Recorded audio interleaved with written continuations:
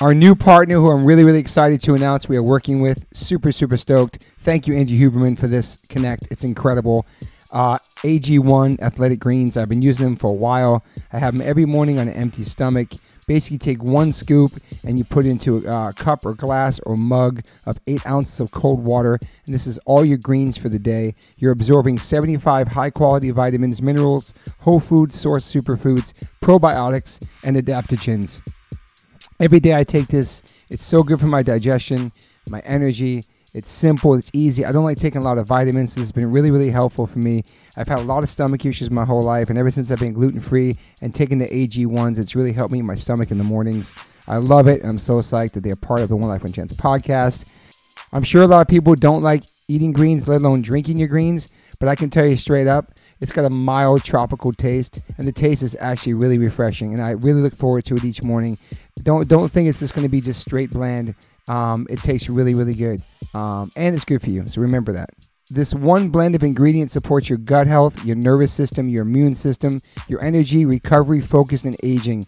It's incredible, just one scoop, especially for musicians who are vegans or just musicians in general who want to get those daily greens. You can get the packets. It's incredible. I just gave some to my friend Derek from Sepultura. He traveled the whole entire world this summer, and he had those every single day. He said it saved him.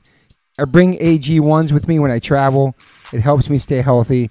You know the deal. If you're on tour and you are a picky eater, but you need to have your greens, sometimes catering doesn't have greens. Sometimes you miss the catering. Sometimes you miss the backstage food. Sometimes it's too late after the show to go get food that you like. So if you just have a scoop of AG1s in your hotel room before you go to bed, or you're in the hotel room at night and you're starving and you want something healthy, boom, life changer. Right now, it's time to reclaim your health and arm your immune system with some convenient daily nutrition. That's all you need, one scoop in a cup every day. That's it. No need for a million different pills and supplements to look out for your health. This is it. I'm super psyched. And to make it easy, Athletic Greens is going to give you a free 1-year supply of immune-supporting vitamin D and 5 free travel packs with your first purchase. All you have to do is visit athleticgreens.com/OLLC. Again, that's athleticgreens.com/OLLC to take ownership over your health and pick up the ultimate daily nutritional insurance. This is incredible. I love it. It's just basic greens. For me personally, this has changed my life tremendously. I'm not a junk food vegan. I don't eat a lot of fake meats, so I'm strictly greens. And this has been a wonderful, wonderful new addition to my life. So once again, visit athleticgreens.com/OLLC. and get 1 free year supply of immune-supporting vitamin D and 5 free travel packs with your first purchase. athleticgreens.com/OLLC. Yo, Liquid Death, thank you so much for hydrating all my guests, taking care of me and my family and my friends. Love your water, love your brand, love what you stand for, love what you give back to the community. If you want to learn more about Liquid Death and how it started, listen to episode 115 with the co-founder, owner, and creator of Liquid Death, Mike Cesario. Just a punk rock skateboarding kid from Delaware with a dream. It's an incredible story, incredible journey. They have now blessed me with my own code. So if you go liquiddeath.com/Toby, you get free shipping on any items you order from liquiddeath.com. Thank you so much, Liquid Death. Death to plastic, murder your thirst. Stay hydrated. You know H2O saves lives. This is my first time doing a podcast on Saturday. Welcome to the One Life One Chance podcast. I'm your host, Toby Morse. Today I have a very, very special host, very special host today, Mr. Andrew Huberman. Do I have to call you doctor if you're not my guest? You're just my friend? No, we're friends. Just call me Andrew. Okay. Well, Dr. Andrew Huberman's here. It's just so official. And then in front of me, I have Michael Blayback. Thank you so much for being here. Yeah, and you told me so much about you. You're a fucking legend in the skateboard world. So I'm honored to have you in my kitchen. This worked out perfect. I'm honored to be in your kitchen. Yeah. So how you guys doing? Today's great. We started the day with a workout. Oh, you did too? You both Yes. worked out? Okay. Yeah. What kind of workout? I did legs cardio. He went to the gym.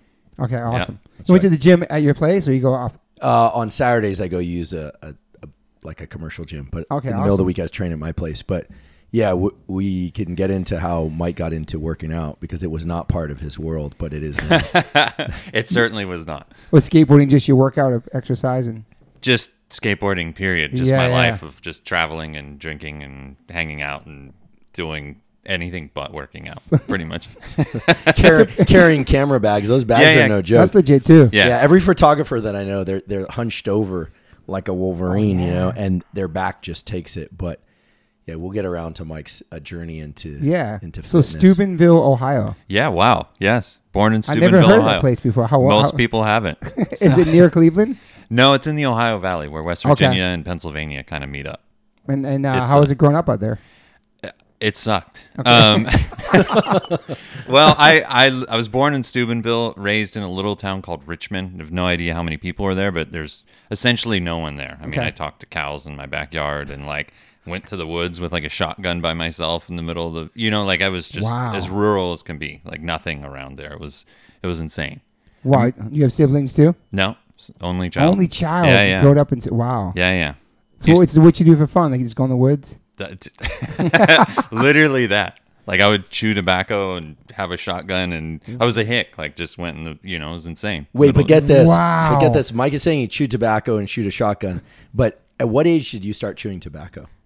Like 6 or 7. Holy that's gnarly. And It is gnarly. It was I didn't think anything of it. it was just normal. Well, I hung out with like older kids. Okay. And so they thought it was funny, you know, like, oh, gave me like skull packets and Skull bandits. yeah, exactly. some kids got pacifiers. Mike got a skull packet. yeah. It Yeah. was like putting your Parents, don't do this, by the way. We're, Yeah. No. we're laughing, but it's just because it's so outrageously backward from what's healthy. especially at that age, yeah. Yeah, in hindsight, it's insane. I mean, now that I have kids, it's completely crazy. So you were just But- out there. Your parents weren't really strict at all. You were just, No, like, no, living. they would buy me Skull Bandits. Like it was like, yeah, it was, How long did you do that for? probably till I was like 9 or so. Did you graduate Couple- to smoking after that and stuff like that? No, I moved. Okay. I graduated to skateboarding. When my parents moved to Michigan, I think I was like 10 or 11. I started skating. Okay. and then that's Changed all everything. I did. Yeah, skating and photography. That's it. Tell us what your birthday gift was when you were 8 years old. I mean, my parents, you know, we lived in rural Ohio, so it was like my parents bought me an AK-47 when I was like a kid. Oh my god. Yeah. What? So you know, like that was my reality. You seem like not that type of person at all. I'm absolutely not that type It's of person. crazy. So skateboarding changed. That probably opened your mind in so many ways and just everything, avenues, all Yeah. that. Yeah. I mean, especially once I moved to San Francisco, my mind was blown. Yeah. You know, but like even skateboarding in general, like my whole world was, you know, Thrasher and Transworld as a kid, like just Yeah. pouring through the magazines and It was just the kids you met when you moved to Michigan. That was it. yeah, I met a kid skateboarding, and at the time I was into BMX. And then I just saw skateboarding and actually saw real skateboarding, and Yeah. just my mind was blown. Like everything about it was amazing. Just the artwork on grip tape and just the skate, like how creative it was, Yeah. how creative the photography was. It was mind blowing. What was your first setup? Do you remember? I was a Neil Blender. Nice, I had Neil Blender as GNS, the guy, the coffee. Yeah, I had that one coffee too, guy. actually, yeah. Indies. He's underrated. Nobody talks about Neil Blender that much. He's amazing. He had a good shape of his board too. Yeah. Yeah, he has this kind of a Gons-like quality to him. Yes. Like, super Oh, yeah. creative and unusual. Yeah, amazing. Yeah. Do you So- know Neil? I don't. Me No. either. He still He's- skates too, right? Yeah, I think so. Yeah, he was an artist. Grant Britton's friends with him, and so you know I've always wanted to meet him because in the last like probably decade, I'm like, you know, I've worked for Girl for a number of year, and then I was at Mad Circle, and then the last 20 going on 24 years, I've worked for DC Shoes, and so I've been with like a small group of people, but yet been in this family of skateboarders. Yeah. And so like about a decade ago, I'm like, man, I really need to meet more of these people. So like We got to come out from behind the camera to do that. I do, yeah. And so, it's amazing to meet, guys like Gab and Lance and just dudes that I've, looked up to ever since I Totally. was a kid, Yeah. and it's crazy to reach out to them now. And, we know who one another is from our, my tenure in skateboarding. And Yeah. it's such an amazing thing. So did you graduate from high school in Michigan? I did. Yeah. And what were your goals when you were getting out of school? I wanted to be a photographer. Okay. I didn't know how I was going to do that. I worked at Ritz Camera when I was like 15 until I was 19 when I moved to San Francisco. I also assisted a guy that shot my portraits for high school. Okay. He like shot weddings and like horse shit like that.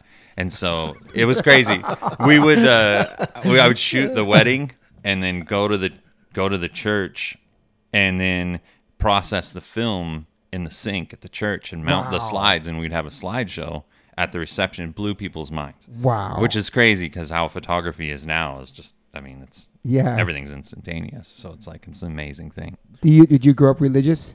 No. Okay. No. I mean, I was baptized Catholic. Family was Catholic, but certainly wasn't religious. What about music? I never asked you this. Were you into hip hop, punk? Hip hop.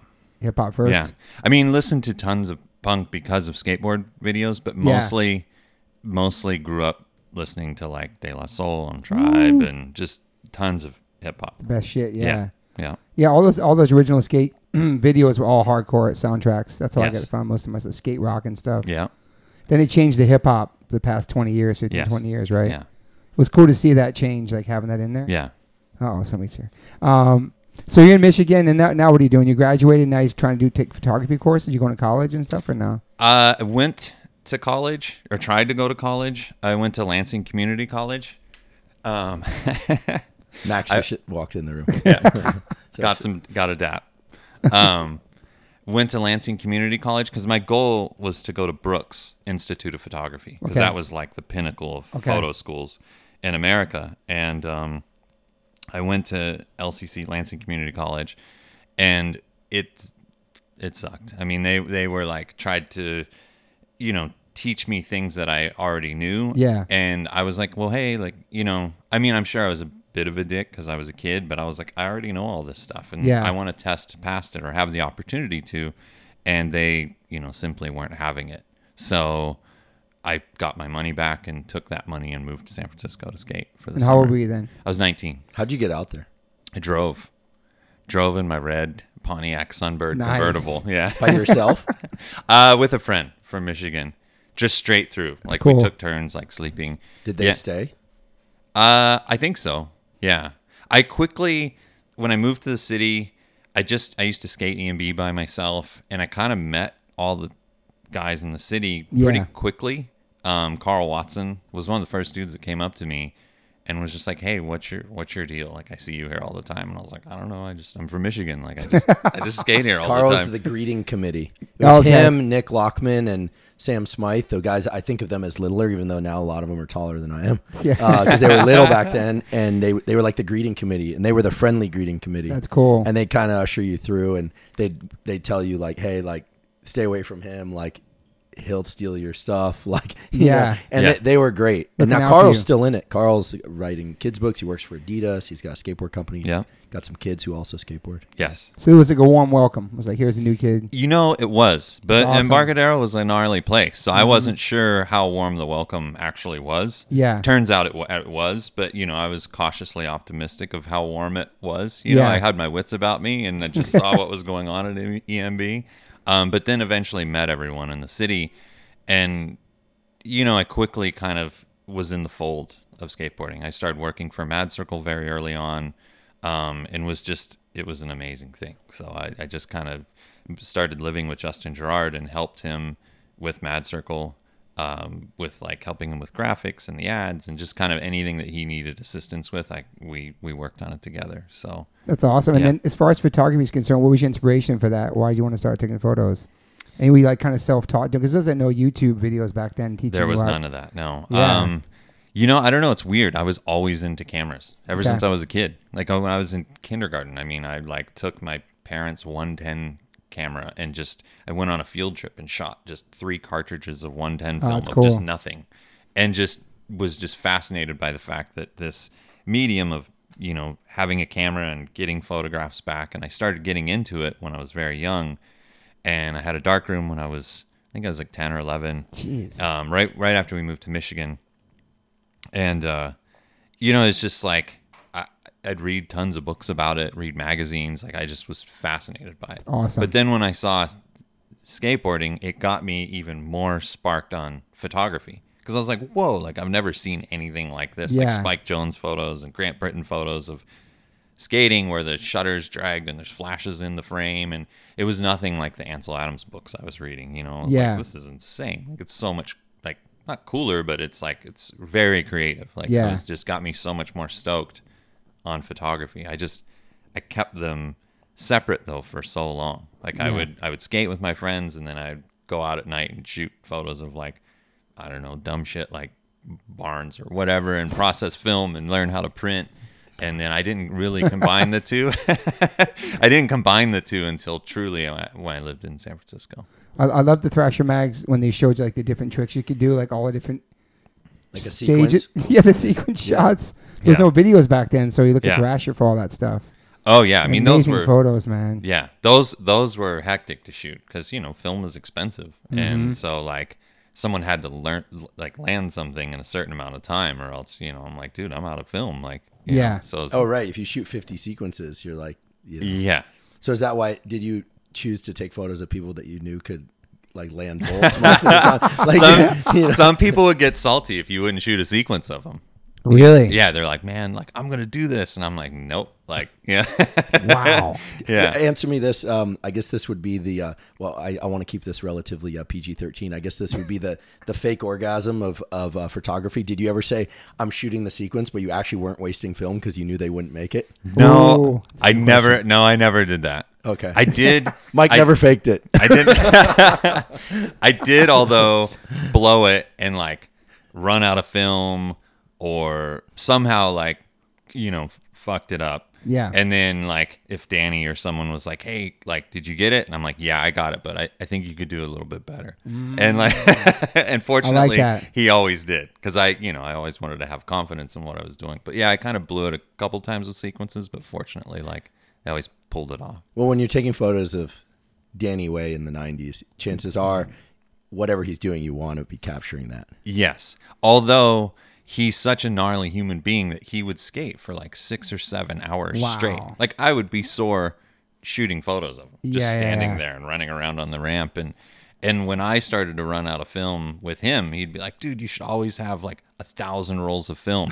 And I'm like, that sounds like Danny. Yeah. That's a compliment, Danny, by the way. And I'm like, that's like $6,000. He's like, so? And he's like, we have a fridge, put it all in the fridge. It's fine. And I'm just like, dude, like, so I always had like a lot of film. This was when I worked for DC and they were buying my film. And so I was like, I theoretically could buy 1,000 rolls of film, although I didn't want to stand there and shoot 1,000 rolls of film because it's gnarly. But yeah, we went through a lot of film at times. Do you remember your first like photo in the magazine? Yeah, it was of Edward De Vera doing a switch frontside 5.0 at the Federal Building in San Francisco in '94. Wow. Yeah. So are you taking photos and submitting them? Is that how that happens? So when I was a kid, when I was in 8th grade, I wrote Grant Britton a letter. Okay. And I was like, hey, dude, like, here's some photos I took. Like, how do I take photos? It's cool. And he just kind of wrote me back and was like, your horizon line was off. He tells everyone that. And, we had a bit of correspondence. I think I wrote him like maybe 2 or 3 times from middle school, through when I graduated high school. It's cool. And then when I got to San Francisco, I called him. I, called Transworld. Cold called him, yeah. It's like no cell phones. Like I called Transworld. I called the office and was just like, asked for Grant Britton. I called the receptionist and I was like, hey, I'm the dude that like, I'm from Michigan. Like I wrote you a letter. He's like, oh yeah, I know who you are. And he's like, what are you doing in San Francisco? And I'm like, I pretty much moved here. And he's like, well, what are you doing? And I'm like, I don't know. I'm friends with like Mike Carroll and Javante and Chico. And he's like, I'll send you film. And I was like, whoa, really? And sent me a box of film. My mind was blown. That's incredible. Oh, it was the coolest thing ever. Like, sent him some photos. And he called me and he was like, hey, like called my house. And I remember my roommate was like, Grant Britton's on the phone. My mind was blown. Like, I was like, what? Are you serious? Like, are you messing with me? And he told me, he's like, hey, your photos are a little out of focus. Like, you should probably get a new lens. And so I got a new. How honest he was with you, man, from the jump. Oh no, he's the best. And so it's funny because I got a new lens because I had an off-brand like a Sigma lens at the time. I bought a Nikon one, and he sent him photos, and he's like, "Dude, your photos are still out of focus. You need to get your eyes checked." And I went and got my eyes checked. No and, way, man. That's why I have glasses. Wow. Photographer with some visual issues, it turns out. I mean, they look sharp to me, but I couldn't see because they were, my vision was that guy's clear. amazing, man. Wow. He's the best. Yeah, he's just the like best. writing you a letter back to some random kid hitting him up, for advice. Yeah. I mean, it's a trip because we're very good friends now. Yeah, we're neighbors. Sure. I live like a mile away from him. And it's a trip that, someone that I used to write a letter to when I was in Lansing, Michigan as a kid in 8th grade, like 13 years old, I'd writing him letters, and now we're we're neighbors and really good friends. It's amazing. It's man. all a trip. Yeah. And how good was your skating skills back then? Good. I mean, like I think that's maybe. I mean, I don't know. I'm a skater, so I feel like a dumbass even saying good. But yeah, I could skate. I mean, that's how I got to become friends with a lot of the pros. Yeah. Did you want to go pro? I kind of. I don't know. No. I never, especially not when I moved to the city and I saw saw Carl and Scott Johnston and Javante and all those dudes. I'm like, all right, I'm good. Like, But you could lip side brown marble benches. Oh, absolutely. Yeah. I mean, I could skate around the city. You're more of a street skater than ramp skater? Yes. Okay. Yeah. Transitionally challenged. Okay. I never had ramps like growing up in Michigan. None of my friends had any. So only an on the AK-47, but no transition. Chewing tobacco. Couldn't find it. Just wasn't accessible. Yeah. Absolutely. Chewing tobacco, taking photos. Well, when I was taking photos and skating, I put the guns and the tobacco down. Wow. And yeah. It's so crazy. It's like that's just like your normal, like living like that when you're growing up in that area, you know? Yeah, I mean that's why the first time Mike told me that, like, oh yeah, my 8th birthday, I got a can of dip and an AK-47. I was like, whoa, And actually, there's a kind of famous photo that Mike has in his book of his parents standing in a field wearing, I think your mom's wearing a Mad Circle shirt. Yes. And she's holding a machine gun or a shotgun. Wow. My parents both actually have guns. I moved to San Francisco and, started working for Mad Circle, like started to see like my eyes were open to so many more things than growing up in the Midwest. And it was one of the first times that I went back to Michigan to visit them. Yeah. And I got to my parents' house and my dad's out back like shooting and I'm like, what are you doing? Like it was just it was so weird to me, even though that's how I grew up. I mean, one of the only things I ever did with my father was going to the gun range and like reloading ammo and like just doing all those things as a kid. That's all I did. And he's like, oh, I'm testing out a new laser sight like on my Uzi, and I'm just like, oh my god, like what? Like this is insane. Was he a prepper? Was he preparing for the apocalypse? I think that he was a pre-prepper. I think it was before there were preppers, but yeah, they just, and he wasn't, and like how things are now, he wasn't like a militia or like wasn't like he just truly liked guns and like was in the military and just we'd go to the gun range and that's pretty much how it was. So it was normal for me growing up, but even the short time that I was in San Francisco and I went back, I was like, well, this is insane. Like, this is a trip, My mom, like, I'm like, hey, Mom, will you grab a gun? And I just shot a portrait of him out in front of their house. Like, yeah. And it's such the one that Andrew's because you moved to such a big multicultural city. It's like an amazing city, San Francisco. Oh, it was amazing. Like, I loved it. I as soon as I drove over the Bay Bridge coming into the city from Michigan, I knew I wasn't going to leave. Because, Lansing, Michigan, I mean... It's just night and day, man. It was night and day. I knew even growing up that I was not meant to stay there. And when I went there to skateboard, for the summer, I was like, I'm for sure not leaving. And like I was in heaven. Your parents were supportive of that? You going out there and...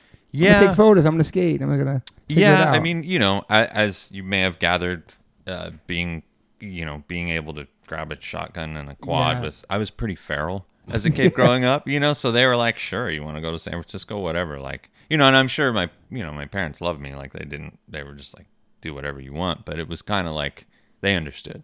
Yeah. It's a big deal, man, going out there and making that move, not really knowing anybody, Well, yeah, and Embarcadero in the early 90s was late 80s, early 90s was like a little city run by kids. What's that area? Like, break that down. I heard Justin that name. Herman Plaza, right at the end of Market, where Market hits the bay. Okay. They've taken out a bunch of the blocks and the gaps and things that made it famous, but there's a bunch of little spots there that are iconic now. Actually, Mike, you should probably talk about Hubba's hideout, and then and probably the picks and the famous pick. Yes. Well, I can call it famous because I didn't take it, but it is famous. But there were a bunch of little spots down at the end there. It's a little bit like Washington Square Park, or now Tompkins Square Park, or in Philly Love Park. There are these spots where basically either the cops don't care or there's so many kids there so often they just give up. They're just like, we give up. Okay. Yeah, EMB was kind of like that. It was at the end of Market Street, and I lived in Western Addition, so I'd bomb like either Hayes or Haight skate down Market, hit all the spots like Brown Marble Benches, Pine Street Bump, like kind of cruise down and end up in Embarcadero, and there's the end of Market Street, and just skate there all the time. And to Andrew's point, just people, it was like live there, you know, and it was just a place where you can go and hang out and go to Carl's Jr. and get some food and like kick it. And it was, you know, people were playing dice, smoking weed, like it was insane, you know. Wow. It was I mean, for Fights. me, yeah, it was chaos. It was crazy. I mean, I'm not suggesting kids grow up like this, but I remember going there when I was like 14. I saw fights, drugs, alcohol, sex, more fights, drugs, alcohol, sex, amazing skateboarding. In the mix. Criminal people that were just there to steal stuff from tourists or new kids, or people would just come up and focus your board. And like, I mean, just crazy. It was if you give a kids a plot of land, and their age, 14 to 30, and you put all that in the mix in a city, and you had inner city kids. I mean, you had everything. Yeah. I mean, it was beautiful, but it was also why when Carl came up to me, I was like, okay, like you seem really nice, but I was like a little like, all right, like knowing everything else that I had seen there. Yeah. It was insane. Trust somebody. Yeah. Just yeah. Wow. But fortunately, like he's amazing. Everyone there was just incredible. Like, I met everyone and like I said, Chico and Scott and everyone was just so amazing and so welcoming and nice. So yeah. And how long did it kind of take to kind of make your name? Because there's like no internet back then. Like you're the guy for the photo. Like, what's his famous photo he's talking about? He's referring to Eric Costin. Okay. Back nose blunt slid Hubba Hideout, which was one of the crazier tricks, probably the craziest trick done on it, up to when it got torn down. Why was it called Hubba's Hideout? I know this, but I'm going to prompt it. Well, because people would smoke crack there, because it was like a hideout. Like it was there was under some trees, and like it was kind of like a cutty spot. So that's why people called crack, and they'd hang out there. Yeah. And on this photo he's referring to, there's all kinds of sketchy graffiti on it, and so it was as far as skateboard spots go, it was amazing. It was like an amazing spot, and so it's one of the photos that I've shot over the years. It's probably more looked back on than others, because it was the cover of Transworld, the photo annual. Like it was amazing. Was that your first cover too? It actually was my first cover. That's sick. Did they pay you? I always wonder, because in skateboarding, I always wonder, like, or would you probably would have done it just for the. No, they paid me. Everyone paid me, and you still would have done the cover though, probably, right? Oh yeah, hell yeah, for exposure. Yeah. No, I got paid $500 for the cover of Transworld. Yes. Hey, Transworld, I don't know you guys. We got to step up your game. The kids coming up are like, not. But it's actually a thing, because now I think people think, how will I make a living doing something? But what I think is so beautiful about your story is that I never once heard like, oh, I did this to make money. Like you worked at Mad Circle, or didn't you worked at the Gap? Well, I worked at the Gap. I worked in the stock room in the back. Nice. It sucked because I had to be at work at like 4:30 in the morning. I was pretty much always either still drunk or hungover when I got to work. And sometimes I'd pull all the shelves into the corner, because there's the one on Powell Street. It's massive shelves. And I would just lay in like a bunch of like clothes and like take a nap in the back, all the way in the back of the stock room. But one day when I was working there, this is before I worked for Mad Circle, Scott Johnston came in and was like, hey, I don't know who it was, but someone flaked on him to shoot a photo. He's like, hey, I need a photo for an ad. And so he's like, can you do it? And I'm like, sure. So I went home, got my camera, shot the photo, got the film processed, handed in, got paid like $250. My mind was blown. I was like, whoa, this is way more than I make in 2 weeks of folding shirts at the Gap at 4:30 in the morning. So I next day quit my job and was like, I'm done. Just went for it. And then shortly thereafter, I started taking a lot more photos because Grant had sent me film, and then got a retainer from Transworld, and then started working. I got a small salary from Mad Circle. So the retainer, so you can only shoot for them, basically? Yes. Okay. Yeah, because, that was Thrasher territory. Oh, yeah. And so, Transworld didn't have someone in, SF. And, and I, of course, I loved both magazines, but I looked up to Grant and was, had correspondence with him ever since I was in 8th grade. Yeah. And it was funny because when I would you'd see Jake Phelps, editor, Thrasher at the time. And, I'm sure you've heard he's gnarly. Yeah. And then whenever he'd see me bombing a hill, he's like, what's up, Grant? Because I worked for Trans World. And I always took it as a compliment. I'd be like, fuck you, Jake. Like, just keep skating. You know, it was like this thing where it was like I was the Trans World guy in SF for a little bit. So was there crazy like competition between those two? Probably, right? Thrasher and Trans World? There was, but I mean, I skated in the city and, I was a skateboarder, I was a photographer. So there was nothing weird for me. You know what I mean? It was like Jake was only messing with me like he messed with everyone else. One thing that I think is different about you, and I know there are other photographers that skate and skate well, but like unlike filmers, and by the way, what I learned the hard way is that you can never call a photographer a filmer. I once asked Mike, I was like, do you ever shoot any like video? And he's like, come on now. Well, I think he referred to me as a filmer. What's that? Oh, yeah. So right. I maybe took slight offense exactly. To that. Exactly.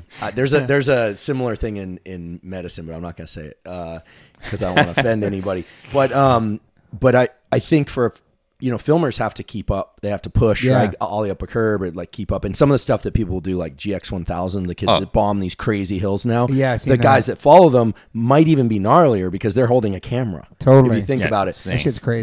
But in terms of, you were one of the few photographers that I knew of that was good at skateboarding also. There were others like Spike actually could ride and like do some stuff. Yeah, but Spike Jones skates? Yeah. Okay. Yeah. I mean, that's cool. we're not comparing skateboarding skills here, but like, definitely. And he's known to make a good movie every now and then. Totally. Just kidding. He's amazing, right? Of course. Incredible. So talk about filmers, and photographers. But yeah, Mike, I think was unique in that you were in the fold in EMB. Like I knew who you were because you were considered a skateboarder and a photographer, or a photographer and a skateboarder. Whereas a lot of photographers that we knew at the time, they were liked, but they didn't look like they could do much more than push. They were real good at the sitting part and the crouching part. I'm not trying to insult anyone, but they weren't going to lip slide brown marble benches. They weren't going to bomb down Market Street. Yeah. Right. Hit the Pine Street bump, as you said, right. or head to any of the major spots and actually skate. Yeah. And so I think if you actually do the thing that you're taking photos of, I do think it gets you faster cred. Well, you're like kind of in the fold with everything, with everyone a little bit more.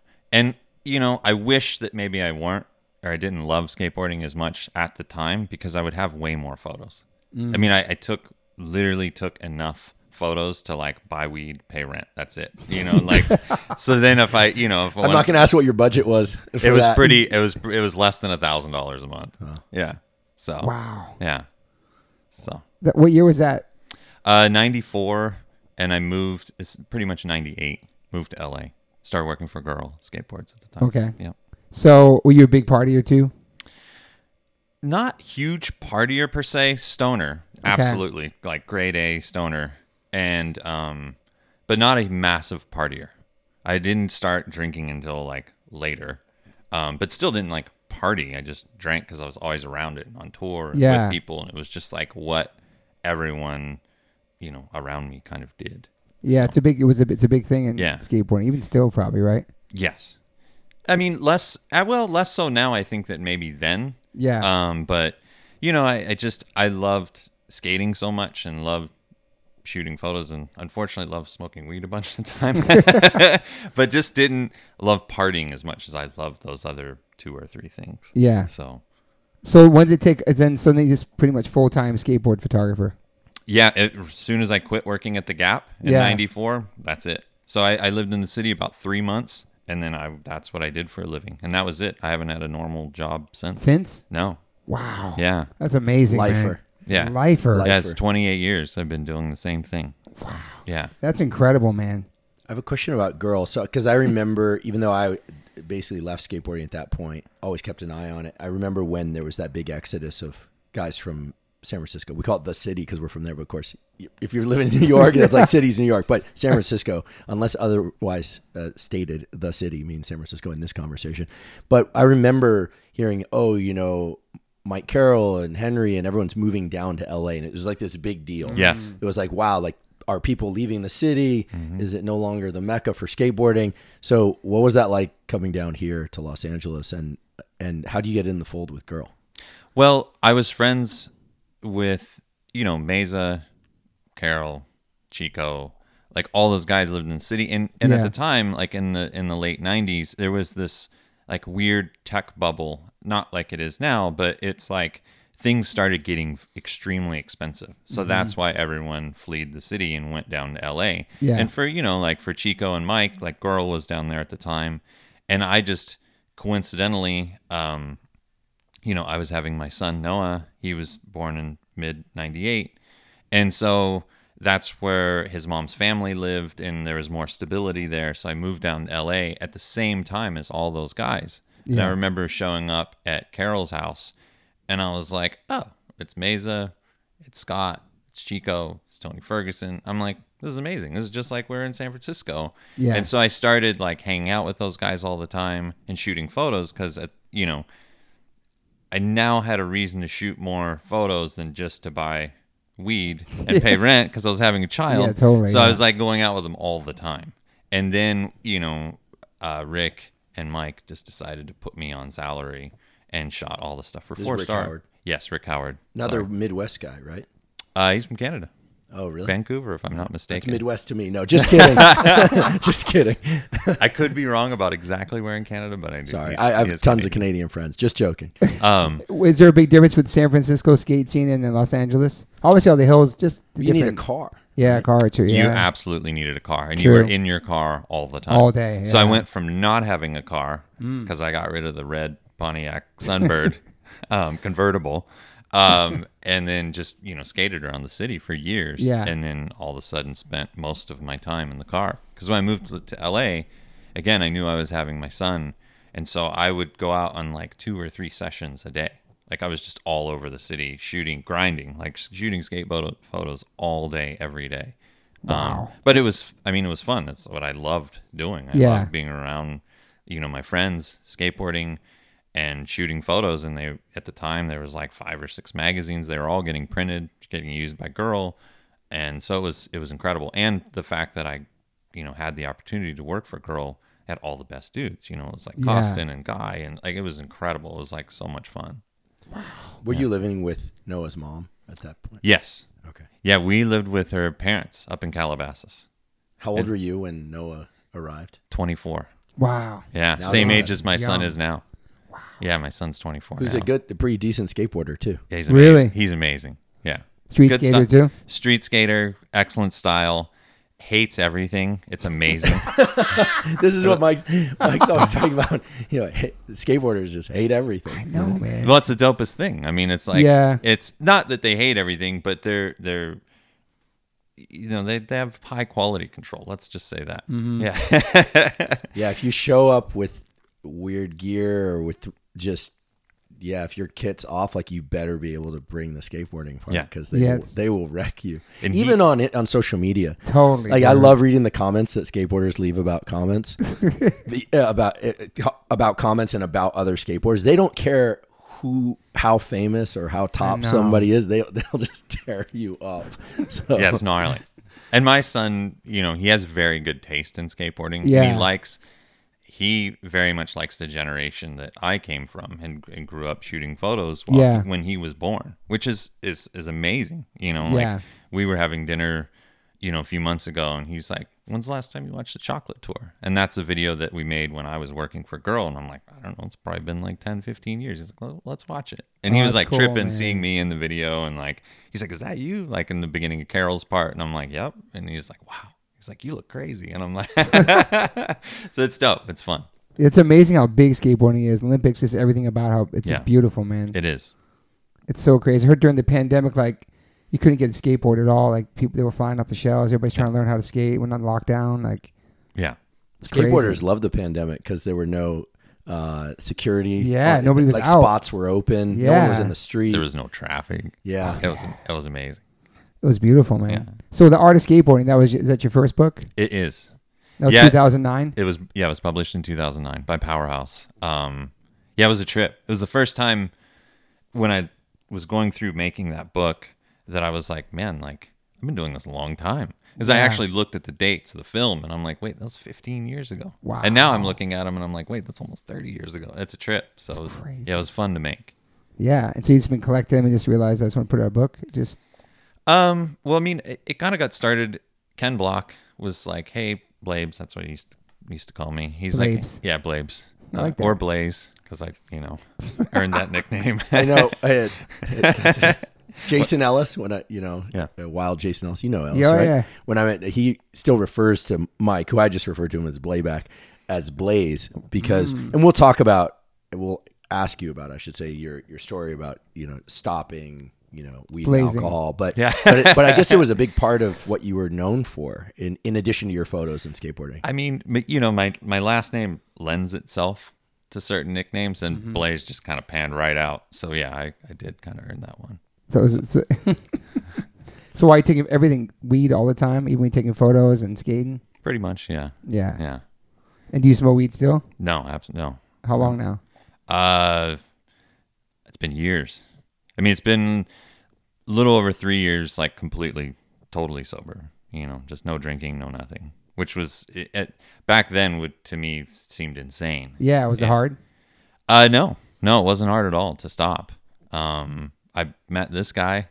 He changed your life, this guy? Mr. Yeah. Yes. It's mutual. Yeah. We sound like a couple, but we're not. We're not. But, was it affecting your life?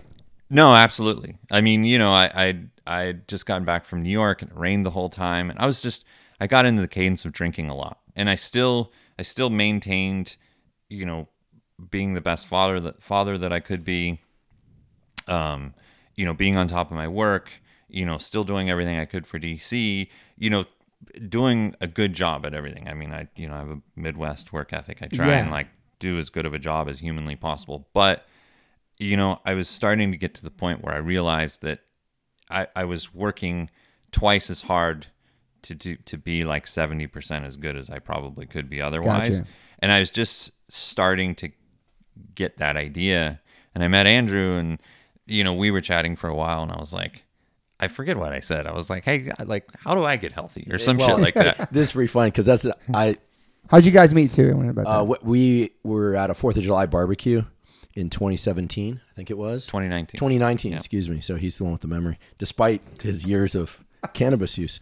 Whereas I was never really big into alcohol or drugs. I lucked out. I could take it or leave it. So in any case, at 2019, we were at a barbecue. Our friend Jake Rosenberg, who I grew up with, and actually was the guy who drove me up to Embarcadero and makes movies and commercials and things of that sort. Made Waiting for Lightning, the documentary with Danny Way.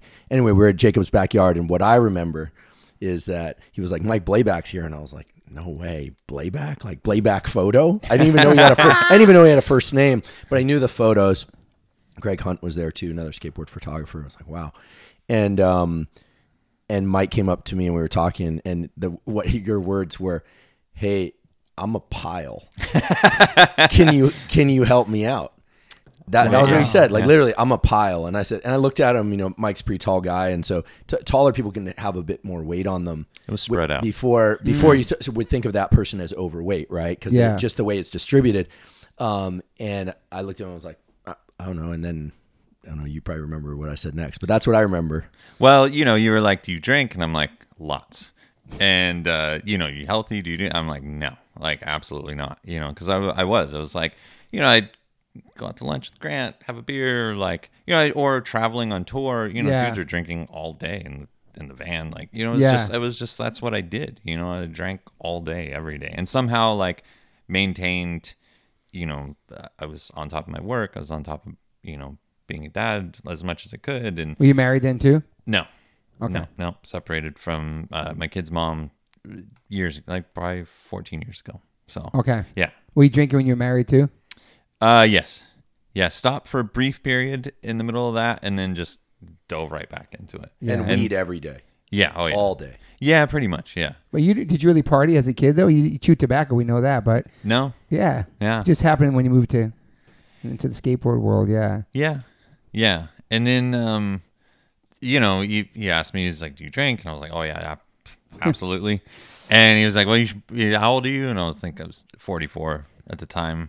And, he's like, yeah, you should probably stop that. And I was like, okay. And then gave me a bunch of other, info. And I'm like, all right, fuck, like this seems like pretty valuable. This dude seems pretty smart. Yeah. I should probably, listen to everything. And I remember you sent me like super long text messages about how to work out, how to eat, everything. And I listened to all of it. Like I followed every letter because I'm amazing, like, man. Well, it's not some kid that works at GNC, like no, I figured, like, but just that timing and like being there at the same time that no, awesome. it's amazing, and I knew like something in me. I was like, okay, I have to listen to this. And the next day, I joined a gym and started, and haven't drank a drop of booze since. That's fucking or awesome. Smoked any weed. No. Yeah. That's incredible, man. Isn't that incredible? Fucking Huberman, man. I think. Well, no, I mean, I don't take credit. I think the advice I gave. It's funny how we remember. Two people remember the stories differently, but yours is accurate. But yeah, you said I'm a pile, and I said then we started talking about alcohol, and I said you should quit. I am of the belief. Listen, a lot of people out there have heard, a couple glasses of wine is healthy for you. Look, you'd have to drink so much wine to get the resveratrol, the antioxidants. It's impossible, and it's very clear that. If you're thinking about health, I'm not talking about the effects of alcohol, but if you're talking about health, 0 is far healthier for you than any. And the limit on where it starts to become a problem for your health in terms of increased cancers, microbiome disruption, like not minor things, is 2 drinks a week. And most people drink more than that. Oh, yeah. And the health benefits of not drinking at all are enormous. And I'm saying this not as someone who went through AA. Yeah. It's like I'm not like a, gone sober kind of guy. Like it's just that's the reality. But I remember you said, how should I work out? And I said, just get on a bike or a treadmill or run and just for like a minute, just go all out as if someone was chasing you with a dart full of poison. Yes, a needle full of poison. Needle full of poison. Yeah. And then jog for a minute and then just keep doing that until you can't do it anymore. So the advice at first was pretty crude, and then I gave him a bunch of detailed protocols. Yeah. So I did that. Like I started eating between 1 and 8, and then every morning, at least 5 to 6 days a week, go to the gym and run for about an hour. Wow. Intermittently, about a minute or so every 5 minutes, like hard. You really listened, man. Yeah. Yeah. And like hard and almost instantly, within a couple of months, dropped like 60 pounds. Wow. Yeah. Like completely felt, I was just completely different. I remember I had a job. I went to China, shot photos on a mountain and, in the middle of nowhere. And I was just like, felt like I'd run up and down the mountain with all my gear. Like it was amazing. Like I felt so good. And so I just kept it going, It's like the first real time being sober, being a photographer too in the skateboard world, right? At that point? Yes. Yeah. Yeah. And was it a different feeling? Was it different? Did you see things differently? No, not at all. I enjoyed it so much more. I enjoyed That's what I mean. Like you felt different being sober in the world. Yeah. I guess I didn't feel differently in a bad way. It was like, it was an amazing experience. Like I was just like, I enjoyed photography the same way that I did as a kid, like poring over books again and like, just editing photos more and shooting more and like just doing more of everything. Life changing. Yeah, absolutely. Because I wasn't like holding myself back by like drinking all day and like just being a bile. So yeah. That's incredible, man. Yeah, it's pretty wild. And then when the pandemic hit. Yeah, and I remember at the beginning when everyone was under strict lockdown. Yeah, and then it kind of people went back in varying degrees depending on how scared they were or not. True, etc. I remember we were getting on the phone. Yeah, and doing with a friend of ours, with Jacob, we started doing the Wim Hof type breathing. Yeah, so like we were keeping it because I lived alone up in Oakland at that time, and Mike was down in San Diego, and Jacob was here in LA, and so we were I was super isolated. I was like, I'm never going to see anyone again, Yeah. And even though my girlfriend lived nearby, like we weren't spending as much time with each other then, and so we would get on the phone every morning and do Wim Hof breathing and time each other, like who could do breath holds the longest and this kind of thing. So I realized now, like we got into it. Yeah, just 3 dudes just breathing into the phone. That's not amazing, weird at all, though, man. Yeah, it's crazy. That was amazing. You could turn your life around at any time, any age. It doesn't matter. Oh, dude, yeah. Like by the time, by the time I was 45, I was like in better shape than I had been since I was in my 20s, and now I'm in even better shape. This guy's a beast. He's very humble, Midwest humble. Really? Oh yeah, the workout this morning, like I did some like sets and reps at the gym. Yesterday I took my week on Fridays. I do kind of some interval training, jog. Okay, this guy, it's nuts. I think the same spirit that like had you jump in the car, get out to San Francisco, work at the Gap at 4:30 in the morning. Like he's very understated. So I'm gonna. He's so low key. Yeah, so I'm chill. gonna embarrass him a little bit here. You're a savage in the gym. He's a savage, but also, with photos, right? Okay, so we'll talk about that a little bit where it's at now. But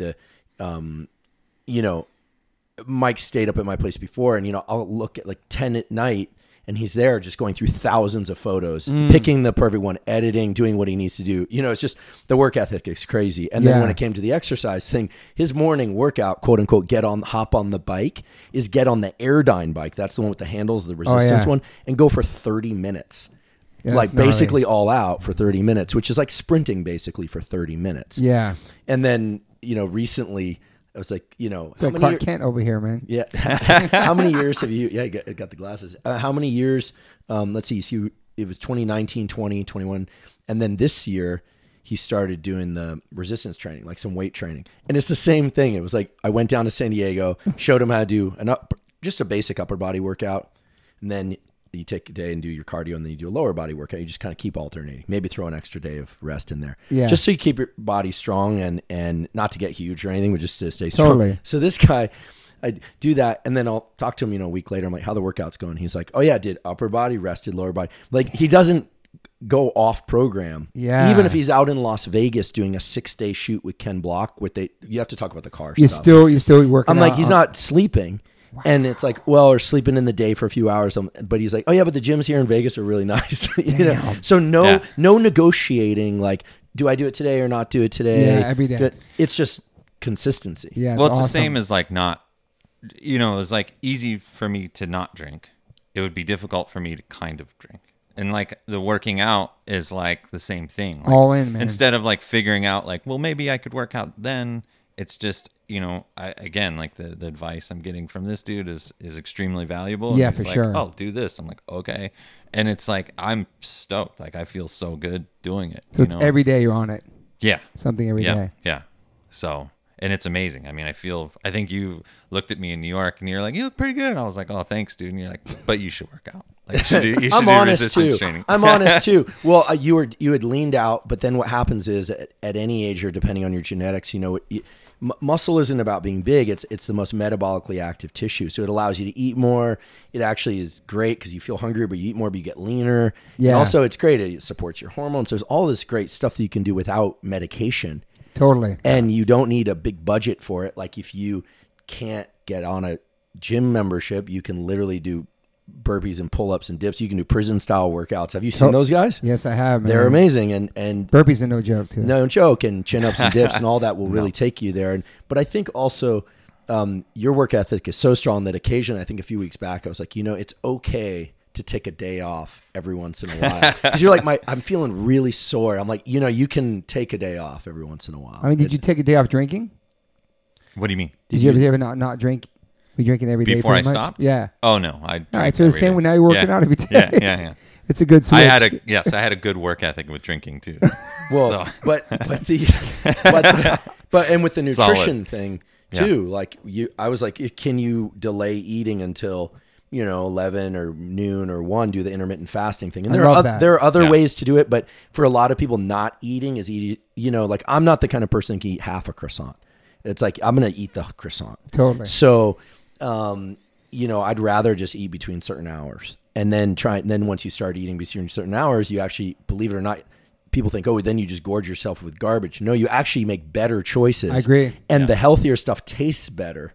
Yeah. Because you're hungrier. Yeah. So you're really good about this. Like you eat oatmeals. Overnight oats, all oatmeal, that berries. So like I mean, you're not a vegan, but he is, and I'm the omnivore in the room. But I know, but you eat really healthy. Yeah, now I do, because it's the same thing. You think about like what you're putting in your body within that 8-hour or 6-hour window, whatever you're doing. 8 hours, eat the best you can. I love that. Yeah. Yeah. So I just wake up, work out, coffee, and then in the afternoon, eat a massive like oatmeal, fruit, bananas, like everything like that, and then I eat a big dinner, and that's it.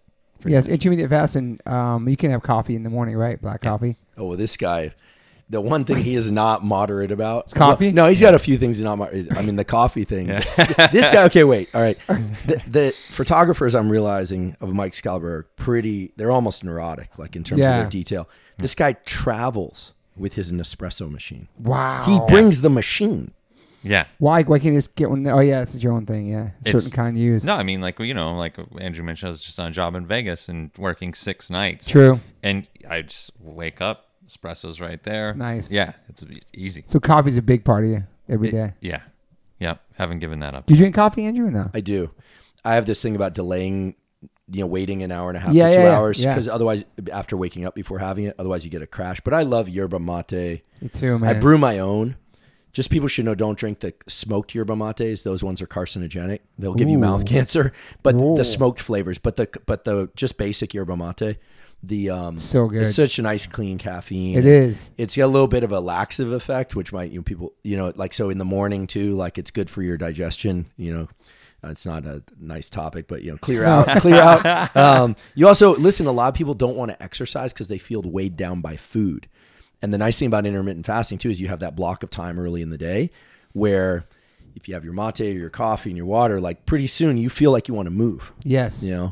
So that's kind of What about working out on empty stomach? That's okay? I love that. And running on empty stomach. Yeah. You have to make sure you eat enough when in the evening. Like if you're going to run hard in the morning and you skip dinner the night before and you're trying to do it in the morning, it can get tricky. But yeah, that's why eating a good sized dinner in the evening is not bad if you're going to fast until 2 p.m. the next day. So like one great meal a day is okay? Yeah. Some people think one might not be enough. For kids and for teens, like Max was just in here, you don't want to start fasting and dieting as a kid. But I think certainly as you get, like 1 or 2, I think 2 meals a day or a meal and a snack, sure. Yeah. I love it. It's a life changer. Oh, it's insane. And just when you start working out and taking care of your body, you also want to start putting good things because the diet is just as important as the workout, right? Even more so, right? Absolutely. And you notice more. Yeah. Just think about like when you're drinking, you grab for whatever's in front of you. And then when again, I'm not anti-alcohol. I think it sounds like I am, but it's one of these things where you just make such better choices when you're making better choices. Yeah. It dominoes. Yeah. And what about people like, I only smoke cigarettes when I drink? Like, what is that connection with that? Where people like to smoke cigarettes when they drink sometimes, but they don't smoke every day, only when they drink. Yeah, the combination of nicotine and alcohol is a different kind of drunk, and it lets you drink longer. You ever do that? Yeah. I did all kinds of dumb shit when I drank. I would make pizzas at 2:00 in the morning. It was like that's just was normal. It's part of being a pile, and so now like I absolutely don't do that. So I have a question about the car thing. The Gymkhana thing, yes. Ken Block. Yeah. And because you're quote unquote skateboard. Do you call yourself a skateboard photographer? Question. I call myself a photographer. Okay. I don't want to be. You do lifestyle. I don't want to be hoity-toity or anything, but yeah, I do a lot of commercial work. I love skateboarding, and that'll always be a part of who I am. You're a skater too. That'll always be a part of who I am as a person. So no matter what I go on in life to do, that's a part of who I am. It's a part of who you are. It's part of who Andrew is. It's just that's how it is. But it's in your blood. Yes. But I love photography before I even knew what a skateboard was. So I call myself a photographer. I don't care. You can call me whatever you want, but like you've helped create people's brands quite a bit. The people that I think of, and maybe you could talk about Love Park in Philly and Stevie Williams. Ooh, and legend. Kalis. Yeah. A bit, and then we should probably also talk about Danny. Yes. So. Well, DC. I still work with DC Shoes. How many years now? 20. That's it's my 23rd year. It's incredible. Are you with DC? I'm a creature of habit. Are you a DC? No, not really. For some reason, I thought that you had a relationship to DC. No, I never had one until now. Thanks. You're very welcome. No, so that kind of, I worked for Girl. And then at the time, Rick Howard, Mike Carroll, Huff, Scott, all these guys skated for DC. So it was kind of a natural transition. I remember Ken Block called me out of the blue one day and was just like, "Do you want to work for DC?" And my mind was blown because I was like, "Oh my God, really?" Because they were the first people to do 2-page spread ads, which was a huge deal, in the mid '90s. And I love their advertising. I love, their shoes had like the most technology in them. They were like, made out, kind of like they had straps to keep the tongue in place, which blew my mind. I'm like, this is insane, Were those like the big bulky ones? Yes. Remember those big like shoes back in the 90s? Those big like Audios, all those different brands? Yes. I can't imagine even skating in those now, man. People do skate in them again. Like throwback. Oh, yeah. So Ken called me kind of out of the blue to start working for them. And that's how I started working for DC. And that was in March of 99. Wow, man. Yeah. That says a lot about you too, man, being there that long with the company. Because I'm sure they had a million different like changes in who's working there and owners and all that. Yeah. Is it independently owned? Is it still independent brand? It's owned by, it was bought by Quicksilver in 2009. And then Quicksilver was bought by someone else. And it's owned by them now. And yeah. So. Is there anybody else at that company that was there when you were there, first got signed? It still works there? No. Wow. No. Just. They should just give it to you. Yeah, that's you should have shares. DC leadership, listen That's up. great. Just give it to the guy that's been there the longest. As far as an employee, quote unquote, an employee goes, no. Any skaters been sponsored for 20 years by that same brand? Yes, Josh Kalis. Okay. Next year be 25 years. Wow. And Danny Way. You're like Caballero with Vans, the longest selling skate shoe in the history of Vans is the half cab. Yeah. So cool, man. I remember seeing that shoe and thinking, whoa. And then you realize like, yeah, why couldn't you just do a half thing? Yeah, why couldn't you just cut Skateboarders are cool that way, right? Punk rockers too, right? It's like, why?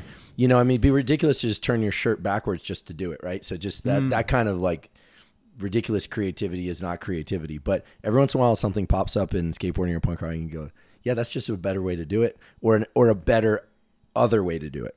Yeah, right? 100%. Yeah, Josh Kalis called me. He's like, hey, man. Because that's how he talks. He's like, are we the only two people that's like been there for as long? And I'm like, yeah, pretty much. I mean, that and Danny. And he's like, wow, that's such a trip. And like Josh and I, when we were kids, he lived in Grand Rapids, Michigan for a time. And I lived in Lansing, which is about an hour drive. And, we met one another. The skateboard community was pretty small at the time. And, back then. And so we skated together when we were kids. And like it's funny, he got in trouble. He stole his dad's baseball cards. He had like a crazy baseball card collection. Sold them so he could buy boards. Wow. And got grounded and told his dad that I worked for Transworld, even though I absolutely did not. I just had a camera and would go down and shoot photos of Josh.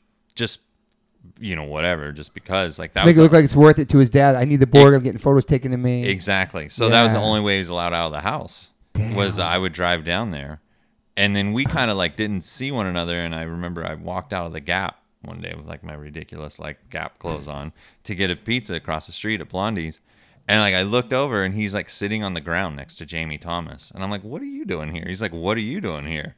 And he was filming in the city, and we were like, "Dude," we started hanging out, and we've been friends for like 30 years. It's crazy. I hope his dad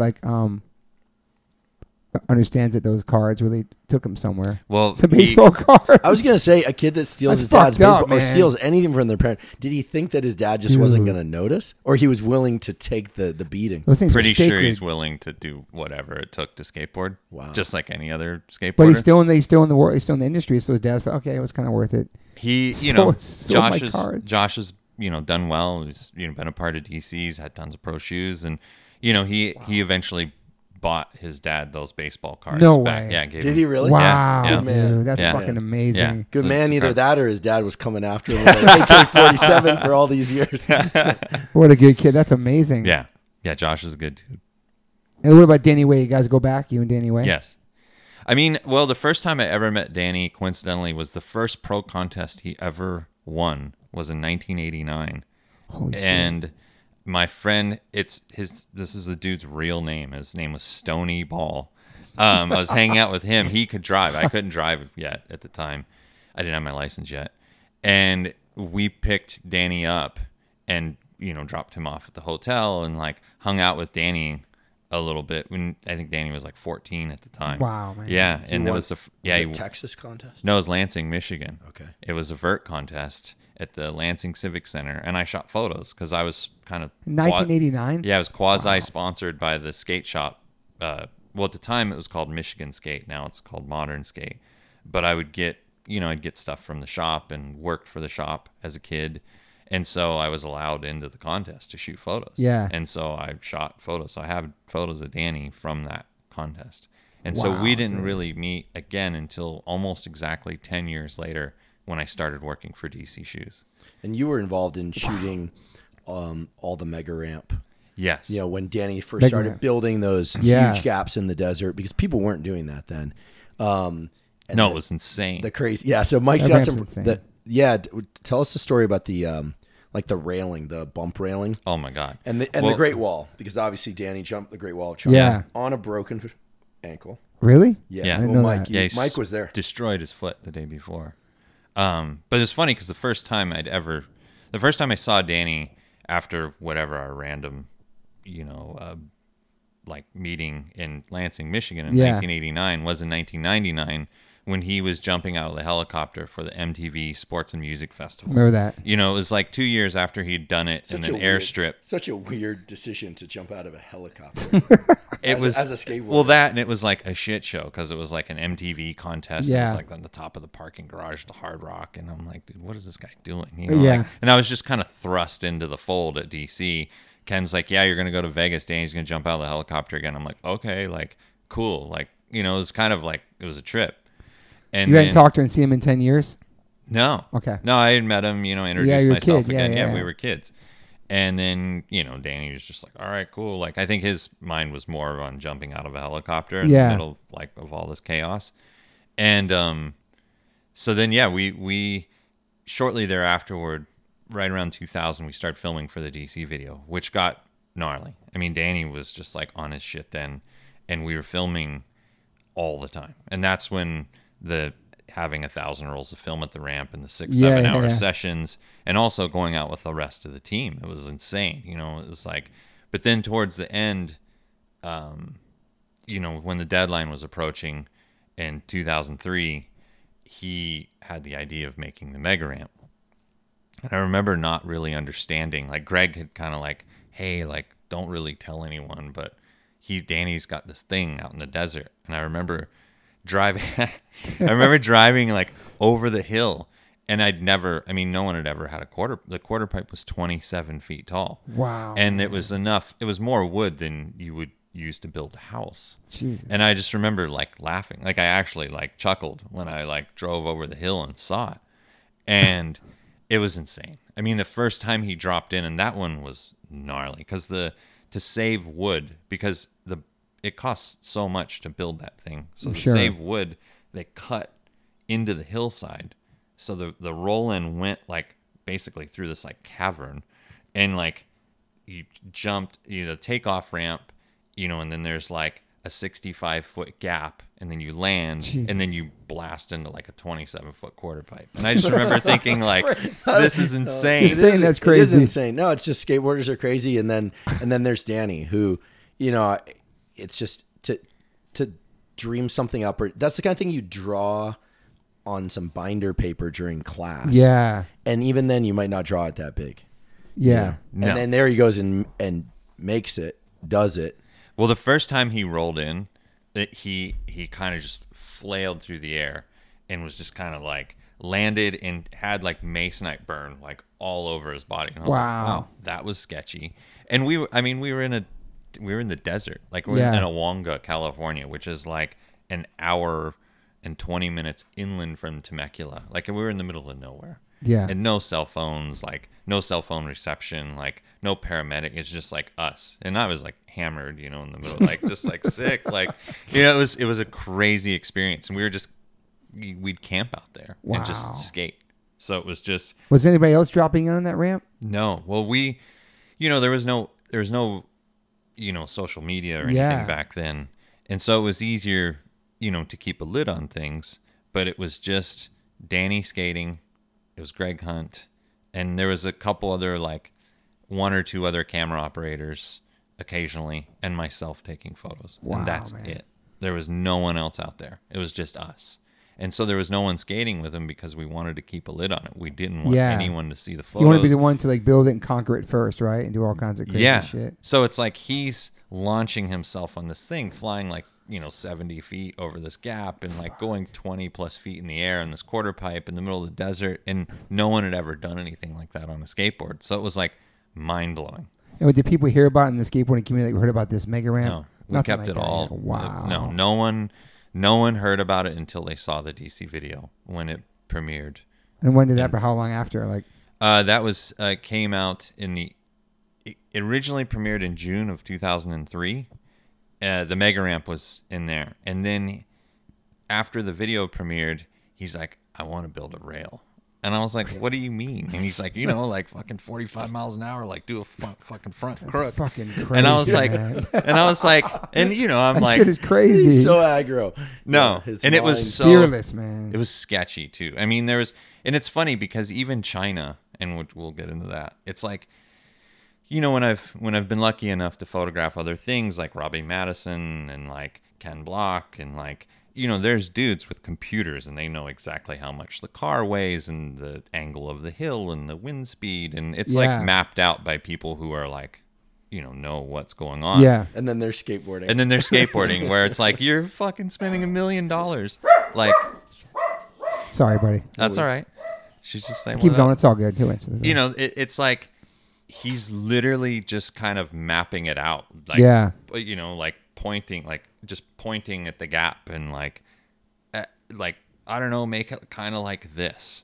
No consideration like how much he weighs or how much humidity's in the air, or like none of that shit. Like it was just like, and that's how he blasted his foot apart, because he came up short because the roll-in wasn't tall enough and the angle of the ramp, the takeoff ramp, wasn't steep enough. Gotcha. And so the same thing for the rail.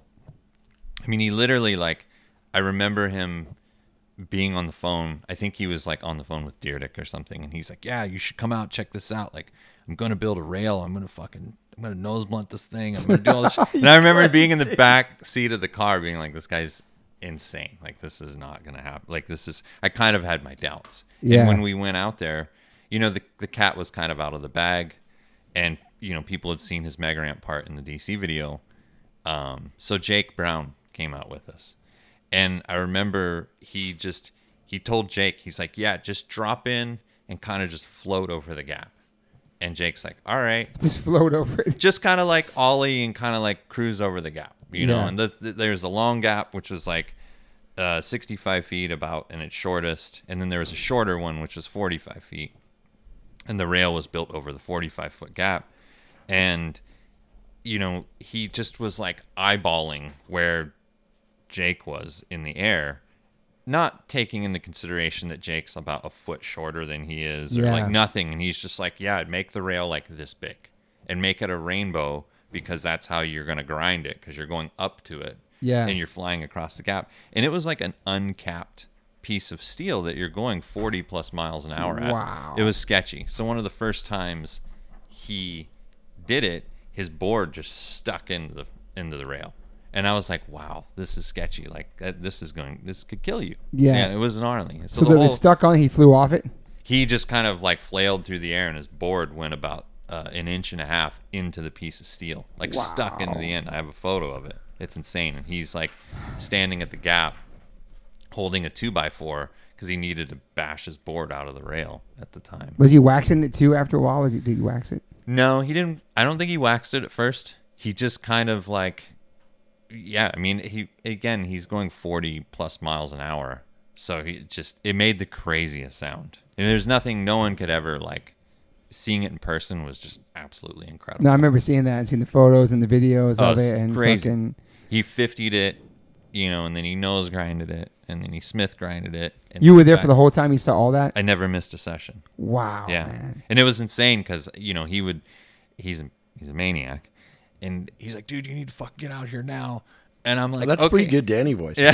Do it again? He's like, dude, fucking get out here right now. And I'm like, well, there's other guys on the team and they're all filming. He's like, what are you going to do? Shoot photos on like a knee-high ledge or fucking 45-mile-an-hour fucking front crook? Like, and I'm like, okay, I get it. Like, that's a good point. But like everyone, like I gotta shoot everyone. Like Greg and I were like, we were the only two dudes working for DC that were were working on the video. Yeah, that's amazing. So we were traveling the world. We were going to Spain for weeks on end, and we were all over the place. And meanwhile, like, this dude's out in the desert being like, dude, get out here. And like, we're and nobody knows you're there either, man. No one knew we were there. That's one of the coolest parts about it. Yeah, nobody knows. Yeah, I mean, I grew up watching the young Danny Way, sometimes in person, and what Mike said earlier is true.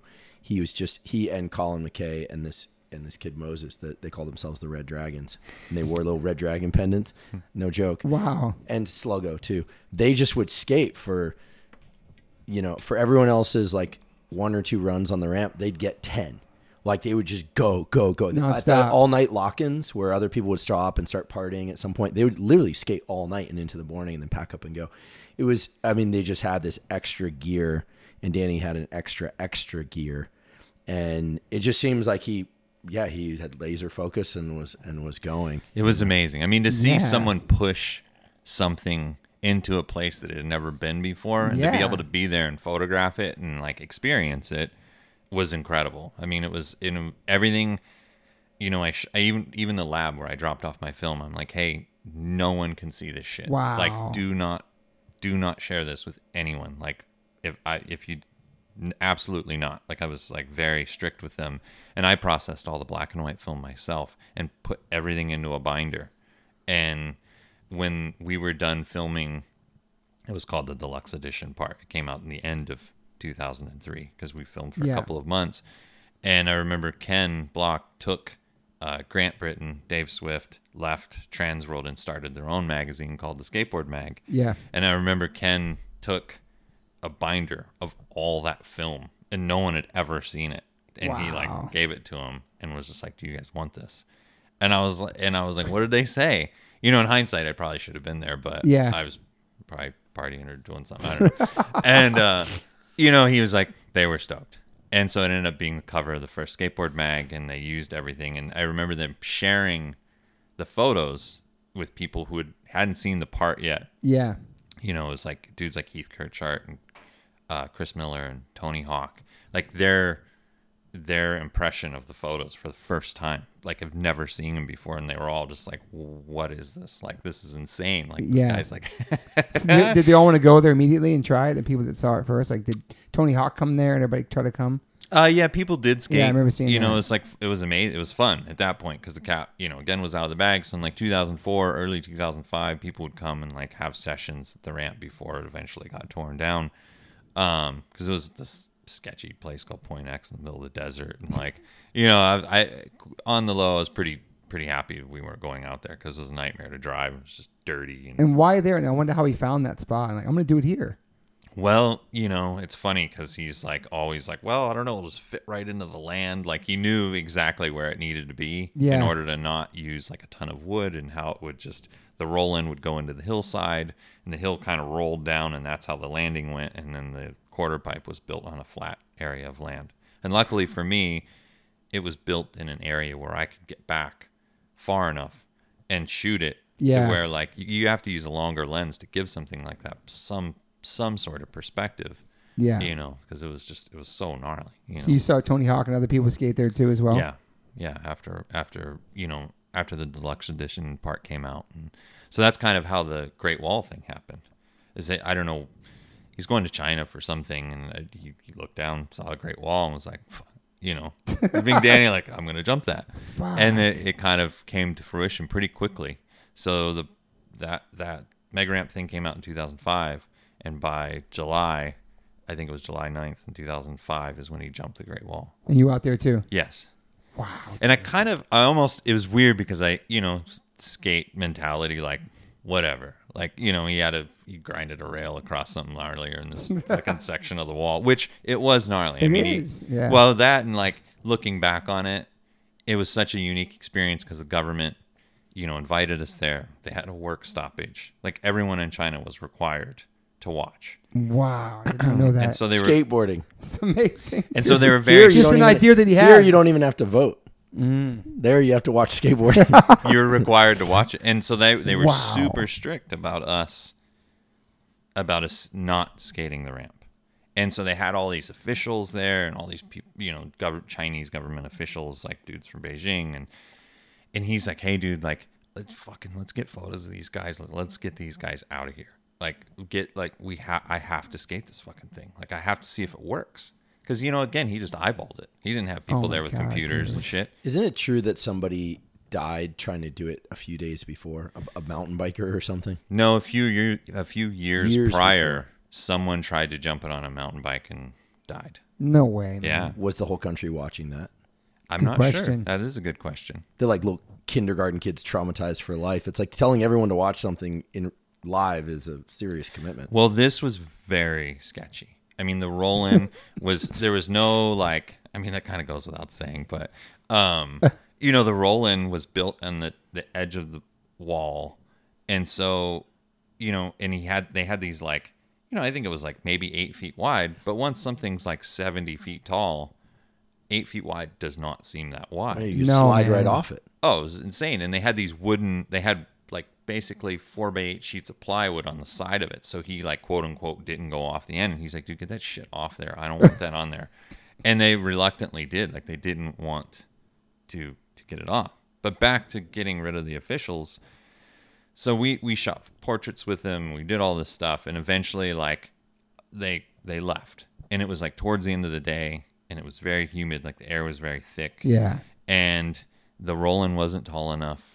And the takeoff ramp wasn't steep enough, and he came up really short, and it was gnarly because I was there with his kid, and dude, it was insane. It was sketchy, and as soon as he took off, you could tell he wasn't gonna make it, and he just was running through the air fuck, and legs straight out, his feet were straight out and landed. I think it was his left foot, and just destroyed his foot, broke it in 3 places. And then just it sounded like a car crash because the ramp was on, scaffolding. So it was hollow. Yeah. And I was across shooting out of, there's all these guard gates all along the Great Wall for thousands of miles. Sure. And I was shooting out of one of those. And you could hear it echo. It was gnarly. And I was like, oh my God. Yeah. Dude. I was like, dude, I don't know if he's dead. This is insane. And we'd just flown to China, I'm just this is way worse than getting kicked out of a spot. I should just say a bunch of stoners too. Maybe you edit that out, but do you, getting into China as a pot smoker, I'm not suggesting anyone do this. That's actually a risk unto itself. It is, but we didn't think about any of that. It. Yeah. You were too stoned to think about it. Didn't care. Yeah. How many people in the crew that went to China with him? There's a fairly big crew. Okay. I mean, we it was Greg Hunt, myself, Jason Ellis, Colin, a bunch of us went with him. Wow. We brought a doctor. I forget his name. His first name was Brian. He was a maniac, some dude that Danny knew. Did the doctor help him when he fell? No, he did. He went straight to the hospital. Okay. And the doctor rifled through the hospital and got a bunch of drugs and stuff to numb his foot. Wow. And tape his foot back together. And it was it was broken, real broken. And kind of pieced him back together, and that's exactly why Danny brought him in case something like that were to happen. Damn. Yeah, it was gnarly. And I remember we went back to the hotel, and we all didn't know what was going to happen. Danny comes back in with a cane, and in China? Broken foot. In China. Yeah. And I remember the next morning, I'll never forget this. He called the hotel room, and I answered the phone, and he's like, fuck. He's like, this is kind of a lot of pressure. And I'm like, you think? I'm like, there's only a couple billion people watching you and you have a broken foot. It is kind of a lot of pressure. He's like, yeah, I'm going to fucking do this. And I'm like, yeah, it was gnarly. And, nobody tried to cancel it? Any of the officials or anything? Well, when they found out that he rolled in and skated, they tried to shut the whole thing down. They were pissed. Oh, because you weren't supposed to. But if that had happened on game day, with everybody watching, well, that makes no sense. It's clear that, once again, big organizations, not as smart as the one skateboarder. Well, it is amazing. I'm only half kidding because, you talk about Danny not using measurements or, he's doing measurements, but he doesn't have a team of land surveyors or, wind velocity measurements and all this kind of stuff. And yet look at what he's done. No, what he's done, it occurs to me now that he's not just an amazing skateboarder. There's a in certain communities, they call it sort of an unconscious genius in there. That somebody can, because he actually does the thing and he's not just an engineer, he might actually be in a better position to do it, even though it doesn't have the sort of technical descriptions, right? Because he's actually the one who's putting his life on the line. Luckily, fearless, man. Yeah, luckily he was feeling it out for himself. He wasn't feeling it out for some other poor person to hook themselves over that. Exactly. Gap. But yeah, it was insane. No stunt man. No, it was insane. You know, so he did. I mean, he went and jumped it the next day several times. Yeah, 360. Because he wanted to skate the ramp. We'd made the quarter pipe. That quarter pipe was 30 feet, and the landing was even steeper. He was getting more speed into that landing than he did on the other mega ramp. And, you know, he's going like 20, 25 feet in the air. He's like, I want to fucking break my high air record. Like, this is bullshit. And, you know, he has a broken foot, so he doesn't have the ability to really land. So he's on serious pain medication. His foot's all wrapped up. His foot was just wrapped up. You know, he wanted to feel, you know, and it was crazy because it was his back foot. So it's like, that's how but his board, you know, he had like special titanium indies made, and like they were cranked down as much as possibly could be. Okay. You know, he had there's a special setup made, you know, to jump. Yeah. To jump the wall. So why use different trucks? Lighter. Okay. Yeah, okay. Titanium, because they're huge. They're Indy 215s. They're super wide, and the board was huge. It was 36 inches long, like 10 inches wide, and the truck stuck. It was an outrageous looking setup. You know, it was like did not look like. So a it's the kind of setup that gets you teased as a kid. Like the board has ears. Couldn't show up in Embarcadero with that setup. No. Had I showed up in Michigan with that setup, I definitely would have gotten robbed. So his first run, the next day he lands it. I think it was like a couple runs in. But yeah, he made it. And I remember once he made it, I was like, wow, like he did it. And then, you know, he back three'd it. And I'm like, why do you want to back three? He's like, I don't know, something to do in the air. Like, just wanted to. Jesus, bro. But this is, I mean, you know, listen, there are a lot of amazing skateboarders. And right now, I think, you know, all eyes are on Jimmy Wilkins, who's rides for real, who's just beyond, you know, it's just incredible. But I think that I actually logged on to watch Danny do that. It was 2005, right? I was at a molecular biology course at Cold Spring Harbor Laboratory, and I woke up in the middle of the night or whenever it was, because it was done in China, to watch him and on a little thing about the size of a phone, and saw it, and it was, you know, it was the first ever kind of thing like that. Yeah. Even though it's not like skateboarding the way I think about it, you know, jumping over monuments and stuff is very theatrical. On the other hand, just knowing a little bit of him and having known him a little bit earlier and now better, we're friendly now as adults. Like, I think just to think of anytime someone's doing something for the very first time of that magnitude, it's really special. Oh, it was insane. I mean, insane, dude. Yeah. And at the time, of course, I had kind of a skateboard mentality about it. Like, this is kind of dumb, you know, like, well, just because he'd done essentially like a bigger gap, and, you know, he'd done stuff on the rail, he'd done all, you know, and I was like, oh, whatever, like, this will be cool. Like, you know, I was happy as his friend to go, and I was happy as a photographer to go there and capture it. Although I was asked, it was the first time photographing him that I ever shot anything digitally.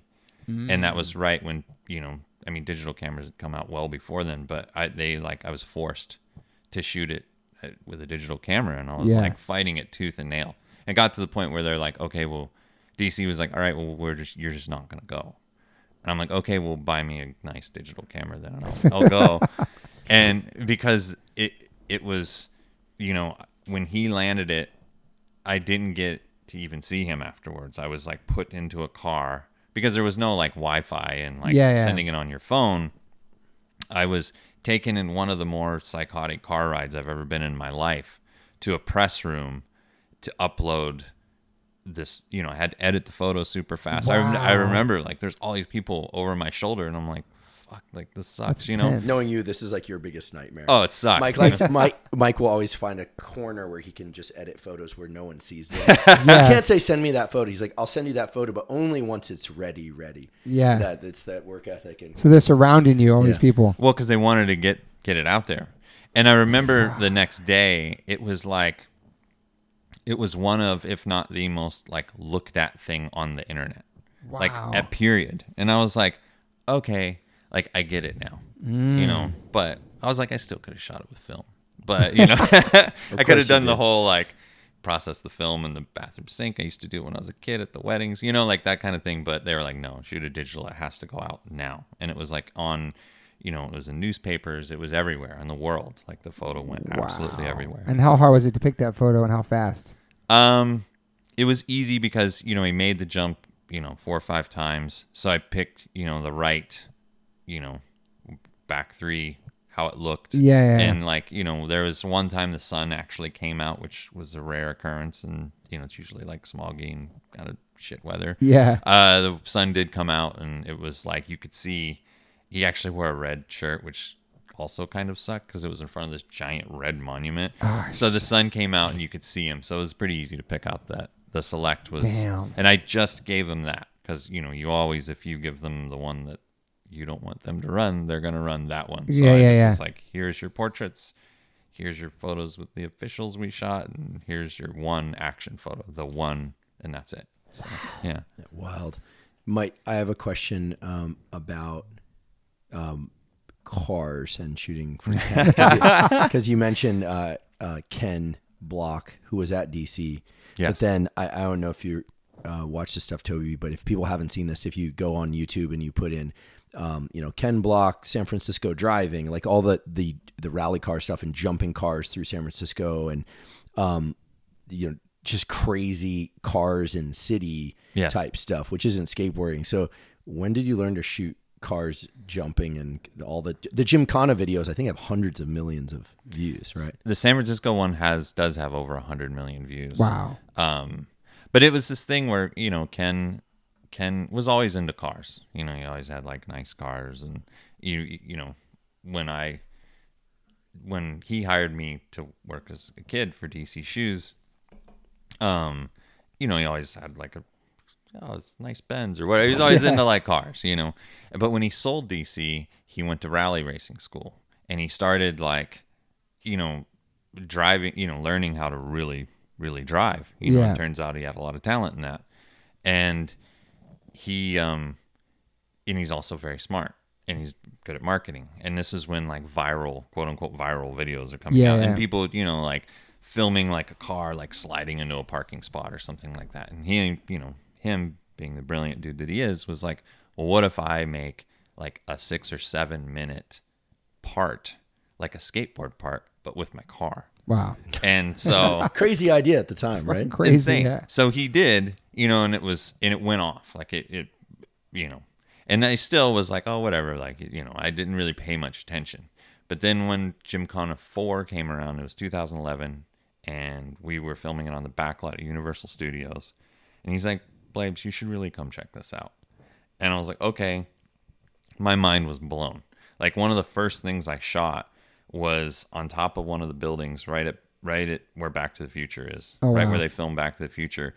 He like, and I, you know, got the set a little bit late and he comes like sliding around and just slides. I mean, within like inches of people and all this stuff, just like first try, like slides in, like, you know, if you were pulling into a gas station between where the pumps are, like the 2 rows of pumps, like slid like sideways up into the gas station, sideways the whole way through the gas station, like, and then just out and exited like perfectly. First try. I was like, whoa, dude, when did you learn how to do this? Like, he was the guy that laid out ads and designed shoes. It's like a skateboard trick. Yeah. No, it's it like was literally insane. I'm going to power slide through this like corner on the sidewalk. Yeah. No, it was insane. Like my mind was blown. I was like, dude, that was super impressive. Like, you know what I mean? I was like, it was crazy. And I shot photos for the day and I went home and I edited them right away because I was excited to see them, you know, because sometimes when you shoot stuff, you're like in the moment and you're concentrating on what lens you're using and your settings. And when you look at them,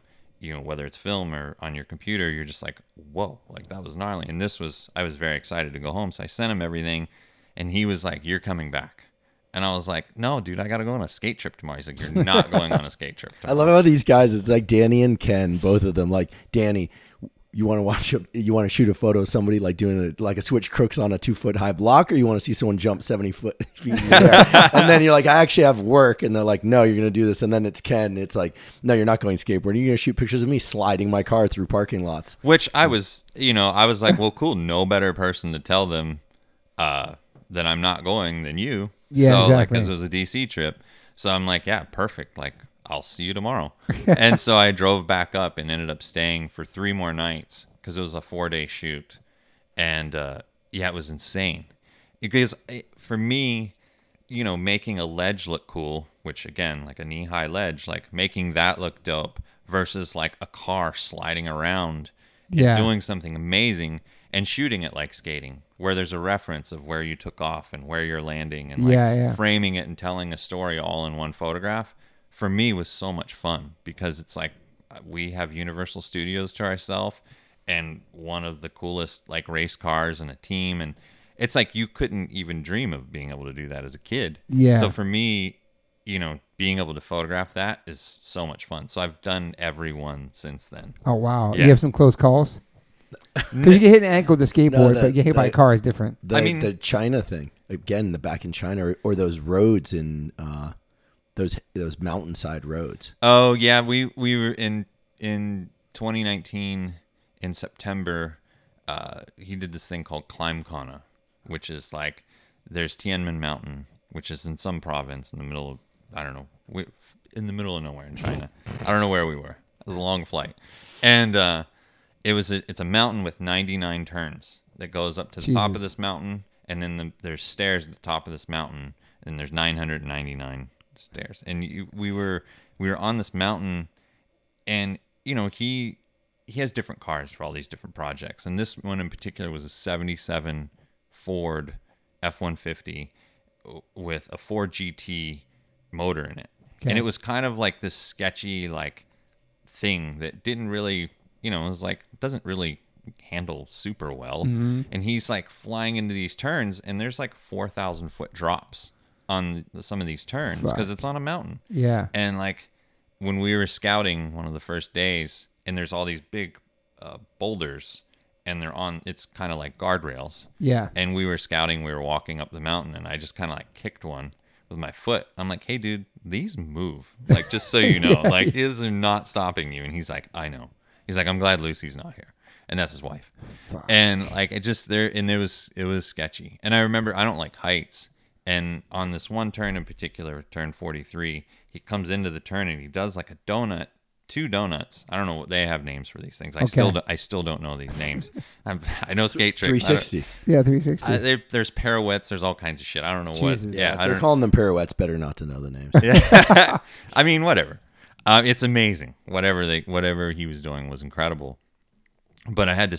I picked where I wanted to be, and I stood there, and I waited till the car was coming because when I'm photographing these things, I really want to map them out and know as much as humanly possible because I'm not part of the whole planning process. I'm like literally showing up in China and being like, okay, what are we doing? Damn. And they had these bus drivers, these tourist bus drivers, and they were taking people up, and they were pissed because we were closing down the road for like ages, and it was jamming them up. And I remember they were trying to get as close to me as possible, because I'm standing there and just these mirrors coming by my head, flying up the mountain, and I don't like heights, and it's like, you know, a couple 1,000-foot drop, and I'm just standing. It sucked, you know, standing there for hours. You know, and there's been a couple close calls, like we were in Dubai, and he was doing donuts around a Ford Raptor, like a giant pickup truck on 2 wheels. You know, have you ever seen him like drive sideways on 2 wheels? And he's coming down the main freeway, and there's a Raptor on 2 wheels. And he's doing donuts around the Raptor in this like little tiny crazy like 700 horsepower Ford Focus, like doing donuts around it. Fuck, and I'm like, dude. And I'm standing in the middle of the road, and he's like coming at me. You know, I have a long lens, but I'm like, hey, dude, am I good? And he's like, this thing stops real quick. And I'm like, okay. And it was 7 a.m. the first morning. Jesus, dude. And I'm like, your days and nights are flipped because there's a 12-hour time difference in Dubai. You're off. It was insane. Like, I didn't know where I was. Like, hell in espresso. And like, just, you know, so I'm like on this road, like coffeeed out of my gourd, like just trying to shoot him doing donuts. And the ass end of the car did come about like 4 or 5 feet away from me. And it just felt so, because you could feel like the wind going by you, and those trucks are like 6,000-7,000 pounds. Yeah. They're big trucks, you know. So it's sketchy. Like, it's definitely, but I feel safe if I do believe that Ken Ken and I are very good friends. So if he's like, "You're good," I'm like, "Okay, I'm good." So is this a whole world of people that do this and they get paid to do it and they're sponsored to do it, or is this something people just do for fun? This is something Ken Block does. Okay, so yeah, that's pretty much it. No, it's not something. So not a lot of people do this. Yeah, he's pretty much, and his daughter, who's 15 now, right, just got her first race car. No way. One of the projects we did in LA, Gymkhana 7, we filmed it in 2012, and it was a 60. I think it was 67, I don't know, late 60s Mustang, but NASCAR crate motor, like all-wheel drive, like completely changed the car. And we filmed a project in LA, Gymkhana 7. I mean, he did a donut around Randy's Donuts, like all this crazy shit. That's cool. And now he's sponsored by Audi, and they did this series where he was drag racing people, because the car's called the Hoonicorn. Okay. And they did this thing where he was drag racing, like, actual drag racing cars, like all these crazy cars. And because he couldn't, he's like, oh, it's probably not appropriate that I'm driving a Ford, and now I'm sponsored by Audi. Yeah. His 15-year-old daughter, Leah, did a series racing. Wow. Yeah. Man. And she's grown up in karts and like seeing her dad, racing for a living. Yeah. And now she races rally. His wife races rally. And he races. His wife rally. does it too. Yeah, they all three race rally together. I always wonder if in that family you get your family driver's license when you're like 6 months old or something. No, it's amazing. That's crazy. How many people do this? It's like just his family, and like he documents it. And I mean, he's a successful rally car driver, but this, and again, like Ken's such an amazing marketer and has such a brilliant mind that he's like, oh, this will be a fun, like, cool thing to do, and also like, we'll get people to pay for it. And like, it's just like, it's amazing, like, marketing thing. So, he does these Gymkhana projects, but he's also a rally car driver as well. So, fuck, man. No, they're insane. I mean, for all the things that I've been lucky enough to do all over the world and see, it's fun to photograph things that stop people in their tracks. You know, you can photograph a celebrity, or you can do this or do that. But when you see something like him jumping over a whole city block in Russian Hill in a car, people are like, whoa, dude, like, what is that? So to be able to photograph stuff like that is a lot of fun. Same thing with skateboarding. Exact same thing. Yeah, because skateboarding, it's like you're shooting something that, just like I or you probably tore out pages of magazines and you taped them to your walls when you were a kid. So getting able to create something like that people really want to stop and look at is dope. Like, it's cool. And you did the family portraits book too, which is great too. Do you like taking just stills of people? I do. I mean, it's, again, I think that came at a time where I wanted to start meeting other people. And, I'd always been into portraiture. I grew up, being a fan of fashion photography, like guys like Richard Avedon, and really studying portraiture. And, again, I wish I'd shot more of it when I was a kid, but I did shoot quite a bit of it from when I moved to the city. And, I still do. I still love shooting portraits. So, I worked with St. Archer at the time, which is funny because I didn't drink. You didn't drink? I didn't drink. And, they were like, oh, well, we want you to be an ambassador. And I was like, I have no idea what that means. But like, and even like to the point where Adam, he was the head of marketing at the time. Again, like I feel like I have a pretty good work ethic. I was like, hey, dude, like, I have no idea what I do for you guys. And he was like, like, like, you introduce us to people, and like, you do, you shoot photos for us, and like, and I'm like, okay, well, I'm not posting photos of beer cans on my like feed, or like, and he's like, no, that's not what we want you to do. We just want you to, link us up with FTC or these shops, and like, just be an ambassador for us. And like, we give you beer, like, give it to Grant, give it, like, I'm like, okay, but I don't feel like I do anything for you guys. Like, he's like, well, what do you want to do? And I'm like, well, I love books, because I'd made the book, and it was such a great experience because you're making something that's tangible. It's like everything on the web is like a fart in the wind. It's just like you scroll through Instagram and it just come and goes. To make a book, it's like something tangible that you don't want to throw away. So he's like, cool, we'll make a book. And so they helped me publish that book in 2019. Awesome, yeah, no, it was amazing. It was a fun project. And did you have a bunch of those photos already, or just started taking more? I wish I had taken more. At the time, as and still is, like, full throttle, like at DC, I was doing a lot of commercial work, at the time. So it was difficult for me to like do that as well. Yeah. And that was when the dim light bulb started to go on about drinking. I'm like, wait, I have all these things going on and all these opportunities and all this stuff, but it's so much harder for me to do. Oh, and 2 kids. And 2 kids, that too. So it was like, it was hard. So I did shoot some stuff for the book specifically. And it was a great experience, and launched the book and went out there. It was awesome. So, yeah. Do you want to do more books too? I'd love to do more books. I'd love to reprint my first book.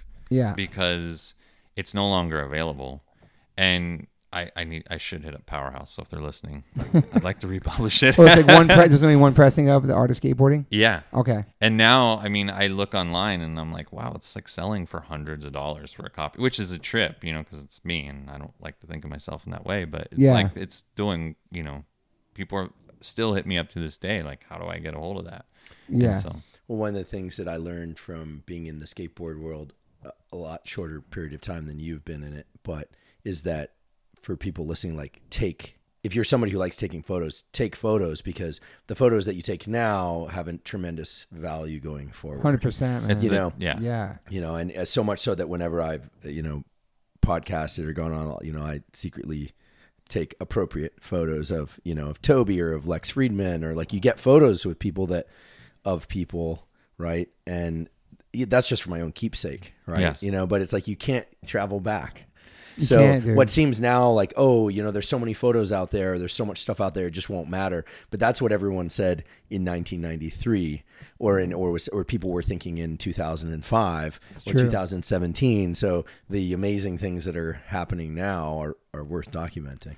Well, and they're like baseball cards. It's like, who you shoot photos of also makes them more valuable. I mean, of course, like this, like Andrew's making fun of me because I'm shooting photos of both of you guys when I sat down we should probably say, when we sat down to that. record, Mike took out his the photographer. He started taking photos of Toby and me, and I said to Toby, I said, this is probably the first time that the guest on a podcast is taking photos of the other people as opposed to the other way around. Are you taking pictures every day?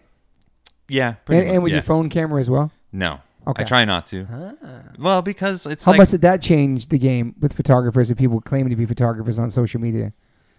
And take away from like real photography? I don't think it took away. Okay. I think it added to it. Okay. I mean, I like to think of it that way, because it's like, there was always someone that wanted to take your job, or someone that wanted to be, True. There's always someone that wants to be a musician, or there's always someone who wants to be a podcaster, but it's like, you just need to worry about what you're doing. True. And you need to do a good job of that and not worry about everything else. You're so Midwest. It's true. It's such a Midwest mentality, because I do think that, growing up on the coast, it was always like, you hear about this, like, kids, the sponsor me thing. Like, people we're so obsessed by it, or like how to move up or do this. But it is true in science, in photography, in music. Like, if you're paying too much attention to what other people are doing, that's time and energy you're not spending on your own craft, and so by definition you are falling behind. Yeah, it's true, man. Yeah, you need to pay attention to what you're doing, and stay in your own lane, man. Do your thing. Exactly. Yeah. And for me, it's just made photography more accessible to everyone, which I think is a good thing. I don't think it's necessarily a bad thing, and I love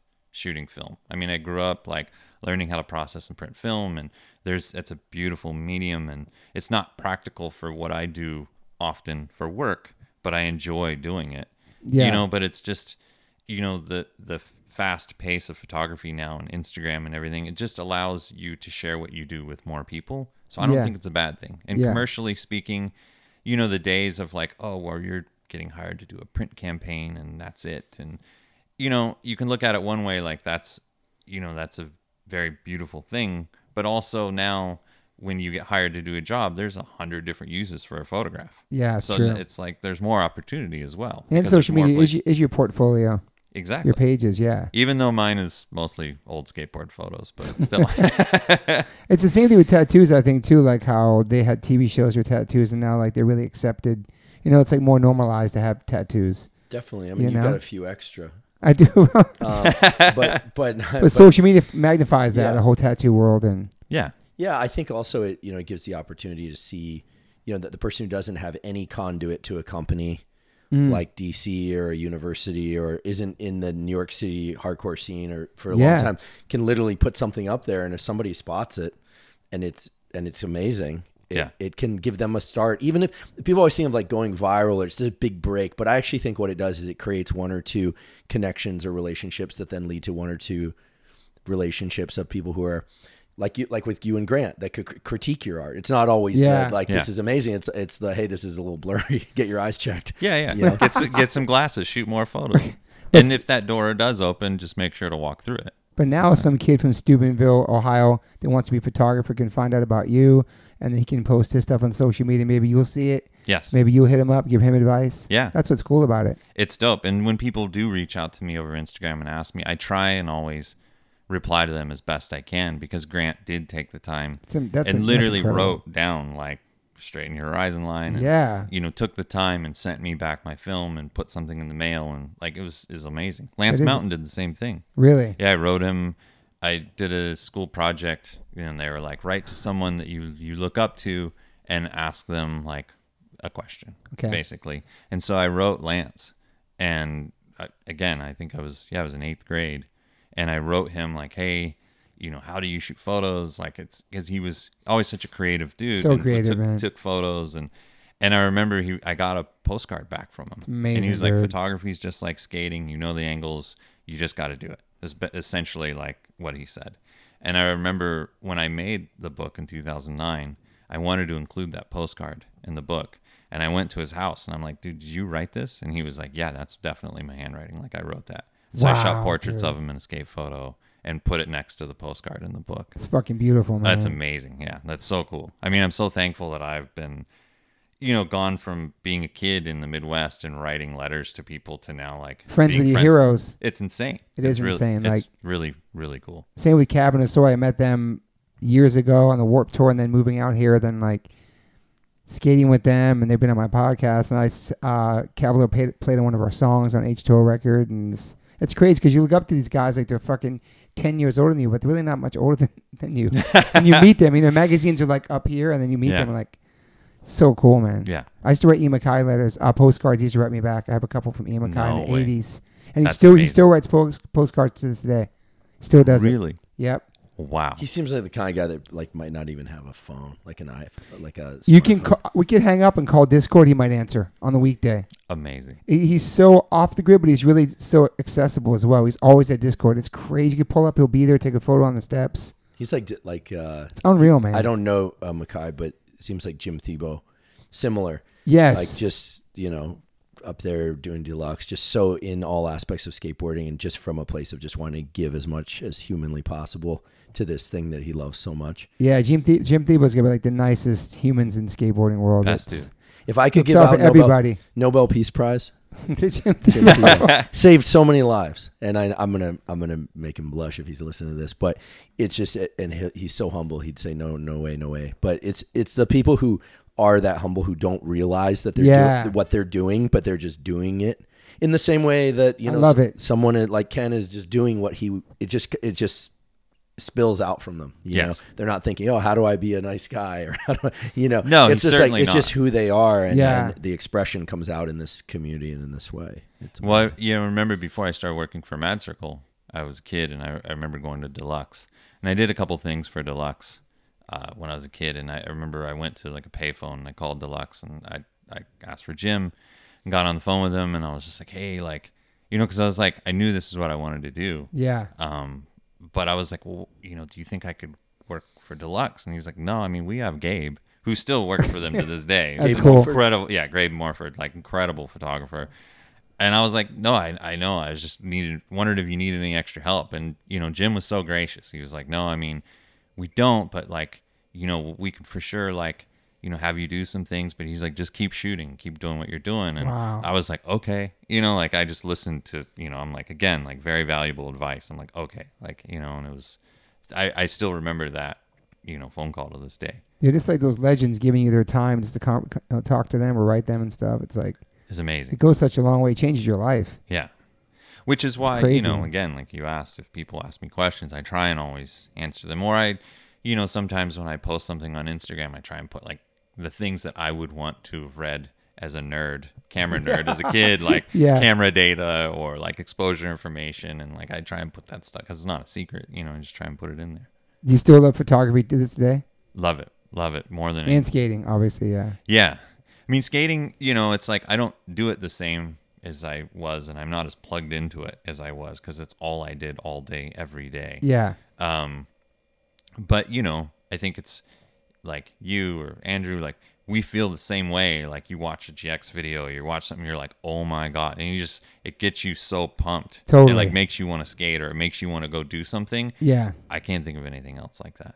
Yeah, and you pay attention to the new skaters and stuff. Obviously, Yes. probably taking pictures of them and stuff. Yes. Yeah, I'm lucky enough to still have my toe dipped in it with DC, and also through my kid. Noah like has such a good eye and like has such good taste in skating because it's like it's an art form. It's like Totally, music or right. anything else. It's like you could have really good taste or you could have absolutely terrible taste. Just like you could have terrible style or like be a bad musician. Yeah. It's like you can be terrible at skating and still love doing it. It's crazy. When I was younger, like You when could. you first start, just learning how to do your first ollie, just practicing all day, and you keep slamming and falling, but you just want to do it. yeah. It's an amazing feeling when you first land something. Yeah.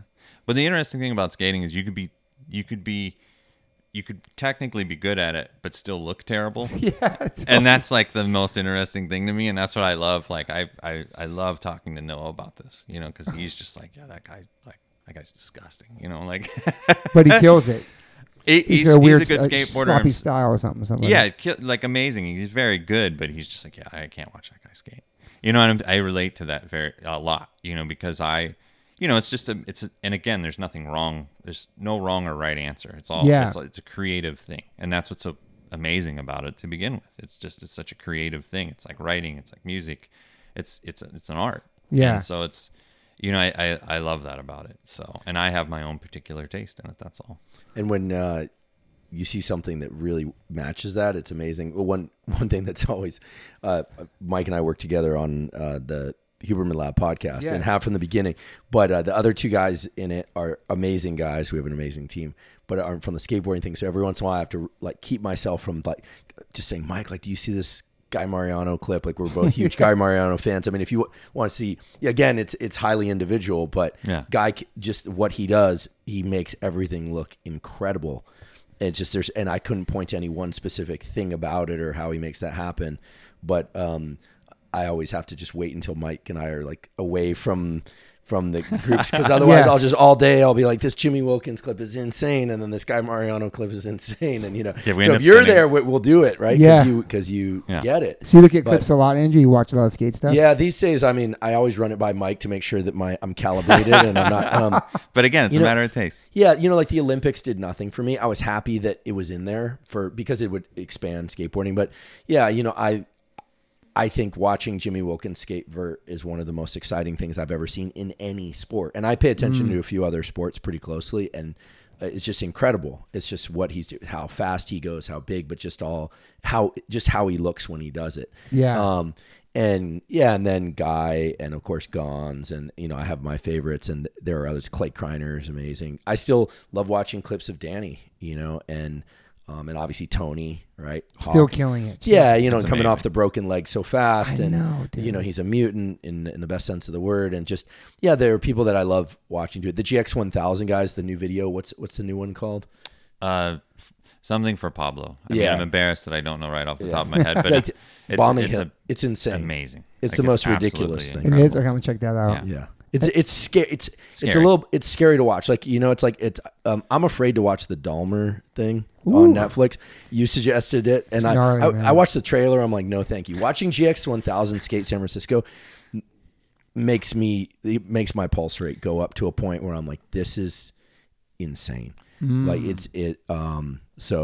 but definitely check it out.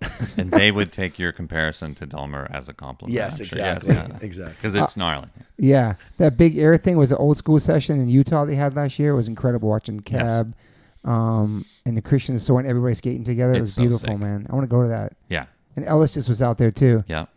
He didn't get a concussion, like he slammed like the first did. day. I worry about doing him. like a 540. Jason. Yeah. Love you. I love you, Ellis, man. You're a madman. You go so hard. It's inspiring, but it's also scary. I was setting him up. You okay? He said, yeah, I have a concussion. Well, the thing is, Jason. Listen, Jason. Pick one. It's like skateboarding. You can hurt yourself. Okay, fine.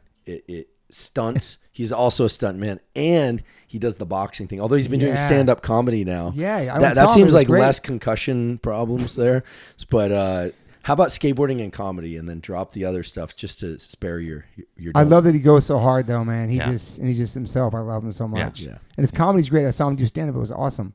Yeah, he's amazing. He can do anything. He just focuses on. He goes, but he's all over the place. Yeah. Is there anybody you still haven't took photos of in skateboarding you'd love to besides No Blender? I mean, there's a lot. It's funny because I wish that I had.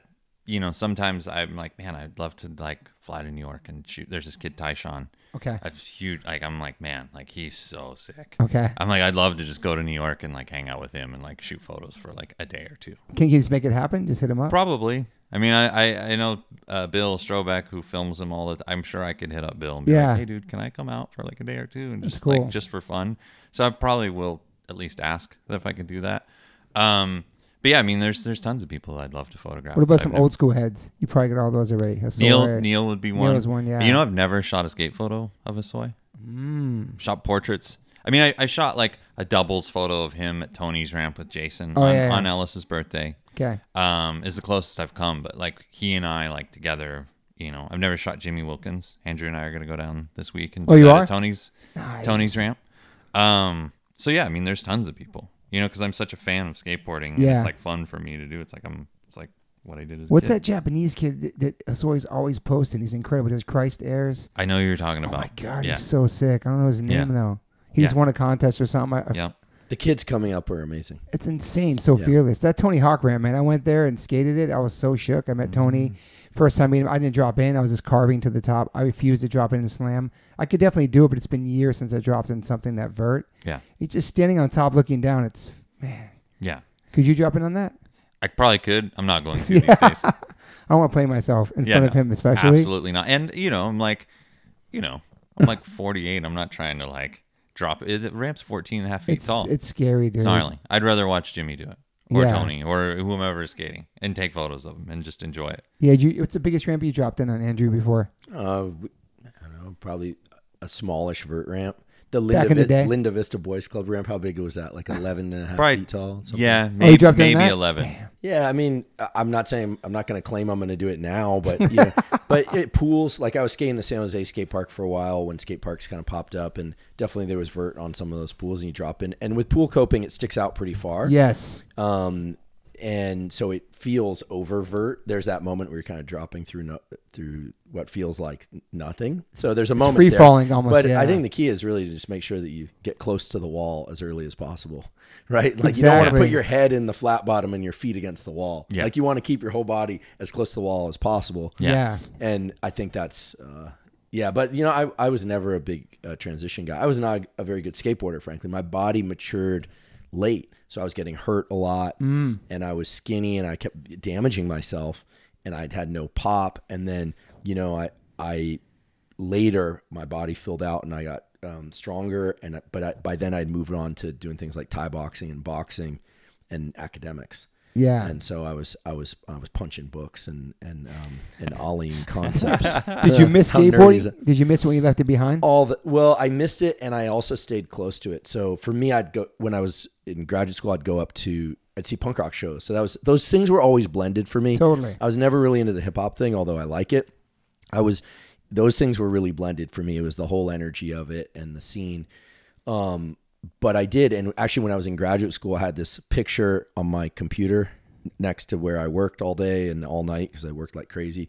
And it was a picture of my friend that I grew up with, Paul Zwanich, who eventually became a pro skateboarder and then moved out of it. I think I was just doing like some like indie grab air over a hip or something. And I put it there because it inspired me. But I'd watch the videos when they came out online. Yeah. And then when all the Lakai stuff started coming out and the girl stuff, like all those videos, I would watch them on YouTube and it was just like, wow, like what people are doing is amazing. So I always loved it. It still gives me energy.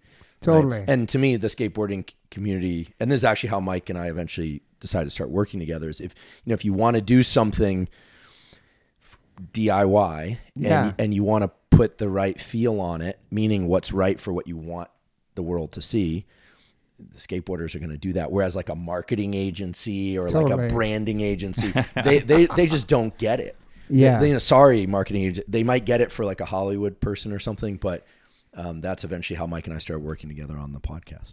Yeah. So you guys came up with it to do it. It was your idea to do a podcast and you hit him up, or? Yeah. So Lex Friedman told me I should do a podcast. I was like, okay. And then I contacted my friend Rob Moore, who had basically been helping me go on podcasts at that time. And he does a podcast called The Fight with Teddy Atlas, which is all about MMA and boxing. And Teddy's like the Jim Thiebaud of martial arts, except he's got 30 more years on him. I mean, Teddy's been in it for a very long time. And so we're like, let's do a podcast. And so we decided to launch the HLP, the Huberman Lab podcast. And then for the top card, the photo and the branding, I was like, I don't want to go to a marketing agency. They're going to tell me, oh, you should do this, wear a lab coat or something that like no scientist, by the way, scientists don't wear lab coats. Okay. I'm not recommending they don't because there's some safety protocols and stuff, but like, it's sort of like skateboarders in the street rarely wear a helmet. Yeah. So if you see a movie where the street skateboarders are wearing a helmet, like, hey kids, wear your helmet, definitely. But you're looking at something that's not the way it's really typically done. Unless you're Mike Vallely, who wears a helmet still. Yeah. Shout out to Mike Vallely. I love that dude. Okay, go ahead. So, badass. So I was like, at that point I was in touch with Mike because of the health stuff, and we become friends and friendly. And so I said, well, that guy's really good at taking photos. And he had done the branding and the photos of a kid named Stevie Williams. That's what I was most familiar with. The pictures of people's faces up close, which is like a podcast top card. Yeah. So I said, can we do that? And then we needed music and an intro and outro for YouTube. And so he's like, oh yeah, I got guys from DC that can do that. And so I have to say, I'm going to embarrass him. In the best sense of the word, everything that you see with the HLP, like the feel, the fact that it, I want it to be about the science and the information. I didn't want bells and whistles and lab coats and beakers and stuff. Actually, we have one beaker and one thing. We do have spinning. Yes. We have one beaker video and the bumper. Yeah. But I wanted it to have a feel that was me, but also was really about the information. So we put together the opening soundtrack song, the bumper, the visuals, and that's all Mike. Okay. And then we also decided we were going to take really excellent portraits, meaning Mike would take the portraits of all our guests. Yeah, because nice. Scientists are not as interesting to look at often as skateboarders and other people because they're not doing anything. They're just standing there. And yet, we've been talking a lot about skateboarding and cars and jumping and flips and stuff, but Mike's portraiture is amazing. Yeah. And so it's like, do you want to join us? And so Mike he's not like our photographer. He handles all the aesthetic stuff. There's only four core guys of the podcast. And then we poached 2 guys from DC recently. Yes. So now we're skateboarders. There's a lot of skateboarding woven into the Huberman Lab podcast at a kind of a foundational level. Thanks to Mike. Yeah, your portraits are amazing. The one of him is incredible too, like showing like what he looks like right now with his tats. And also Brooklyn Corey. Brooklyn Corey. Yeah. She's awesome, man. Yeah. Her story. I had her on the podcast too. She's incredible. Really? Yeah. Yeah, she's amazing. She's a skateboarder who got bit by a dog in her face. Oh, yeah? And bit her face off. Took a photo of her? Yeah, some portraits of her. Super posy, super incredible human, man. Yeah. But your portraits are amazing, yeah. So just like action shots, you love just doing the stills, which is nice. It's fun. Yeah. I mean, it's fun because, over the years I look back and I'm like, man, like, I always wish I would have taken more back then, but I grew up, again, looking at like fashion portraiture and things like that. I pulled a lot of inspiration for that, even wove it into shooting skateboarding, like the action photos, but Grant obviously shot a ton of like great portraits and Spike. Yeah. And so I've always enjoyed doing that, and in skating, again, you're in this industry, you're in this like this thing that like where you have to make something for people in which they kind of hate everything. Like if skateboarders like it, then pretty much the rest of the world will be hyped on it. And that's why fashion steals from skateboarding. And that's why everyone looks to skateboarding to see what it's incredible is like how happening. That is now, man. So, when Andrew, when we started having, I think I remember because you came down to my house and you're like, I think I want to start a podcast. And I'm like, why would you want to do that?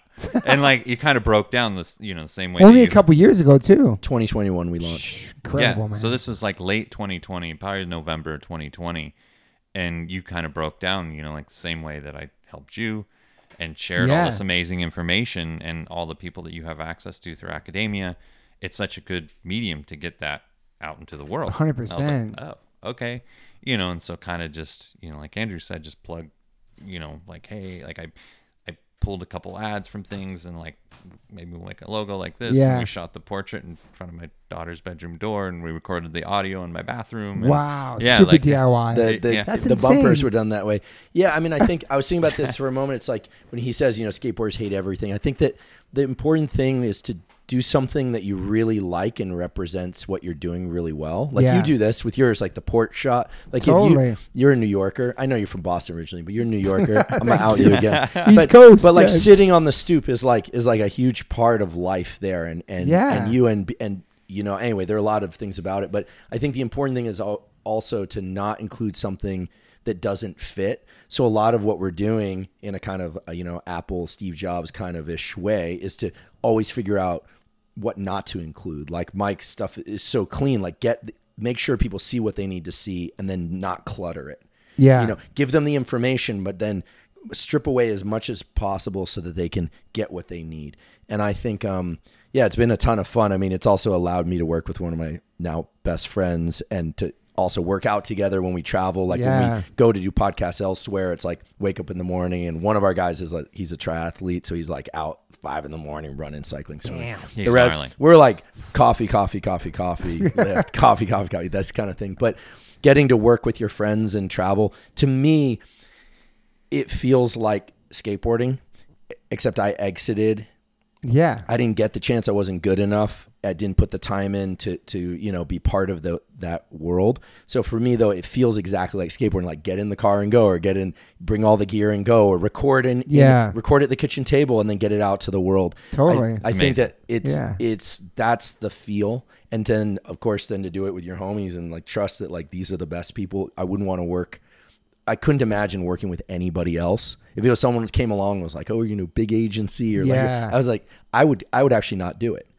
I always say, if it wasn't Mike, Rob, and Ian working with me, that's the kind of core four. And I love Martin and Chris and Sarah and our other people too. But if those other 3 guys weren't there, I wouldn't do the podcast. Yeah. I just wouldn't. In the same way that like in a band, right?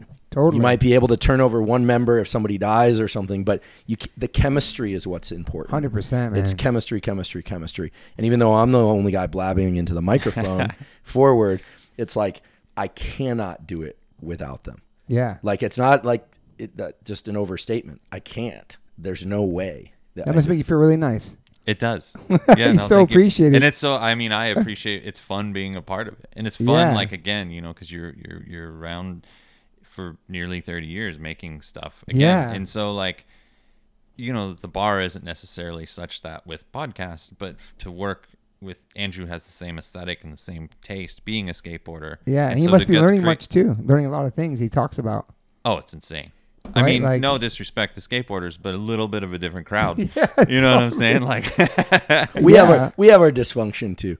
Every crowd has our dysfunction. No, but I mean, like it's my, Andrew will tell me like, oh, this guy does this, and I walk away from the interview and my mind's just blown. It's crazy. Yeah. And I love the way you break things down, Andrew, too, for people from our world that, not everybody's been to college, everybody knows about all this, a lot of science stuff. We had Milo from Descendants, and now we have Andrew Huberman later on in life. You know what I'm saying? Like somebody from that world. And you break it down so well that everybody can understand it. You speak so well and straightforward about it. It's not huge words. I just love your approach, man. Oh, and I've learned so much from meeting you and listening to your stuff and talking to you. And it's awesome, man. It's cool. Thank you. Well, one of the best. You turned out wonderful. Thanks, man. Can my mom listen to this, please? Well, I mean, one of the best things about it, too, is it's brought me full circle back to skateboarding through Mike. Yeah. Like we're going to shoot photos of Jimmy Wilkins he's going to shoot the photos. Again, I'm going to just stand there. I'm going to go to that and watch, man. That'd be sick. Okay. And with Tony and, and back in touch with Jim Thibault and skateboarders reach out. And so, to me, people always go like, it's now I'm going to start to sound like a kind of one world, one love kind of thing. But the web of connections brings it right back to the things that you love the most. And it, Mike's photos, right? I loved Mike's photos for years. So when we were at that barbecue and he's like, hey, Mike Blayback is here. And I was like, Blayback Photo? I thought his name was Blayback Photo. And then he's asking you for advice. Yeah, and then now he's made the HLP. Everything you see about the HLP and here, everything is because it's incredible. That's Blayback. Man. So We're all connected, man. It's crazy. It is crazy. And you and now we, are in touch about all sorts of things. Yeah, man. I love having you in my life and meeting you, and now you in my life, and heard great things about you and your story and your journey and everything you've done with photography and not being a filmer and and now filmers out there, but now podcasts and like turning your life around and being sober and because you just meet people and they you ask for advice, you listen. You're a really good listener too. Yes. You took advice from everybody, just giving you tidbits here and there, And I really like the both of you. I have to say, and both really good parents. Like I don't have my own kids, but it's like, hopefully someday, but it's one of these things where it's like to do all of the stuff while also raising kids. And like, that's pretty gnarly. That's a hero's feat. But kids are the best. Kids are the best. I can't imagine my life without being a parent. Like that's the best thing that happened to me. Yeah. Becoming a dad. Yeah. I mean, cause like it was 24 when I had my son and I was like, whoa. And still even when my daughter Ty came along, I was like, oh boy, like dude, this is gnarly. And then it just makes you a better person. You have to step up and like, and you can't be financially and mentally prepared to have a child. People are like, I have to plan for this. You can never plan to have a kid. If you want to do it with a girl you love, just do it out of love. Just do it, and it happens. You deal with it. You can't be prepared. You can't plan the baby, man. You can't plan the finance. And I want to have this much money saved and this much. I think you just got to do it if you want to do it. I certainly didn't. What? I certainly didn't plan it all out. Yeah, but you did. You want to love. You want to have a child. You want to have a kid, right? That's why you did. That's what happened. Well, I mean, yeah. When Noah's mom and I found out, we were having him, I was like, okay, it's like a switch. Like, man, like so much stress, so much fear. A lot of fear. A lot more. Just not knowing. Shooting a lot of pictures. Hustling hard. Hustling. And it's changed me, and it's a big part of what's made me, change myself or try and work on myself, even throughout their whole lives, to make myself a better person. Do you think being sober makes you a better parent? Absolutely. 1,000%. I mean, a full 180, like a completely different, because kids know, like they know what you're doing. Like no matter what, 100%. If you, like, oh, like whatever, he's 8 or he's 9, they're not paying, they're paying attention. They remember everything. They see everything. They know what you're doing. And, I kind of never really thought about that. And I never really... The impact. And the impact that had. And they both took notice, and they both have said stuff to me about it since. Wow. So it's amazing. It's very rewarding to know that, So... They listen. Yeah, my son never... Yeah, Max never had meat. He's never drank or did anything yet. And that's not... Like, if that happened, I wouldn't care. He's 19 years old. Like, if you want to eat meat, try it. You want to drink, try it. Yeah. But he just doesn't do it. And he has no... He doesn't want to do it because of me. I mean, I never said, grow up and be like me. I never said that to him. I just try to lead by example, and he just knows that I'm a hyperactive psycho skateboarder still, and I'm 52, and that's because of the lifestyle that I live, I guess, and I'm high on life. I was leading by example. Yeah. So I feel like I'm doing that more now than I ever did throughout their whole lives. Yeah. Over the last 3 years. And we're not perfect. You can't be a perfect human. Not. No. What's crazy is like having my wife of 26 years, and we were best friends, and we were boyfriend and girlfriend, all that, and then you get married, and then she has the baby, and you're in the hospital, and like those first 24 hours where all his maternal instincts kick in, she becomes a mom, and she's like all of a sudden breastfeeding, like, what the fuck? It's so surreal, that 24 hours. It's like you see your lady turn into this other part of her. It's beautiful. Then the next couple of days, like, here's your kid. Good luck. Take it out to the world. You get this human, man. It's unreal, man. It's really beautiful, man. It is insane. And to see her become a mother, and not just your lover and your best friend and your partner. Now she's a mom, and it's like, she's never been a mom before. I've never been a dad before, like. Yeah. And those first couple of months where it's like, is this how it's supposed to feel? What am I supposed to do? I'm just changing diapers. Like, it's all about her breastfeeding. Like, when do I get to feel the connection? It's weird for a dad at first. I don't know if you felt that the first couple of months. Like, what do I do? When does your kid see you, and not when does your kid need you? Because it's about the mom. That shit's it's a mind fuck at first. It was for me. Yeah, it's a trip. I never even... Noah was the first baby I'd ever even held. Wow. Like, I was like, whoa, what is this thing? Like, yeah, and it's yours forever, man. You know what I mean? Like, it's forever. No, I don't. I know, but you will. No. You'll be an amazing dad, Andrew. I love kids. Fuck, I love kids. You're great with kids, yeah. I love kids. You'll be a great dad. Kids are great. It just changes everything. Like, you just see everything different in the world. Like, I could deal with, like, watching violence in movies and shit like that, and I got way softer and way emo after I had a kid, man. Just crying at everything and not want to see violence or watching the news, and then it's strange, man. Then seeing things, it's like, yeah, it's true. Changes your perspective on the world. Absolutely. It's fucking, and then not growing up with a dad and like all that kicks in. I'm going to see a therapist now. I'm going to announce it on here, whatever. I got inspired to go. That's good. You like destigmatize it. Like, and we talked about it. I totally talked to you, Rich, about like I'm going to see a therapist, and it's been great. And I'm breaking the. Nobody in my family has ever done it. No, it's important to do. I mean, I had to do it. Okay. You know, because I was pretty feral growing up, so there was a lot I had to untangle. Yeah. You know, and I knew as I got older, as my son got older, you know, I'm like, like I probably wasn't the best thing of just like doing what I did growing up, and I wanted to, you know, right the ship as much as I could as a parent and not have the same cycle. And so that's why I started, you know, going. So it's really important to do. I was so scared, man, just going and talking to a stranger. But then after you talked, it's like, it's amazing.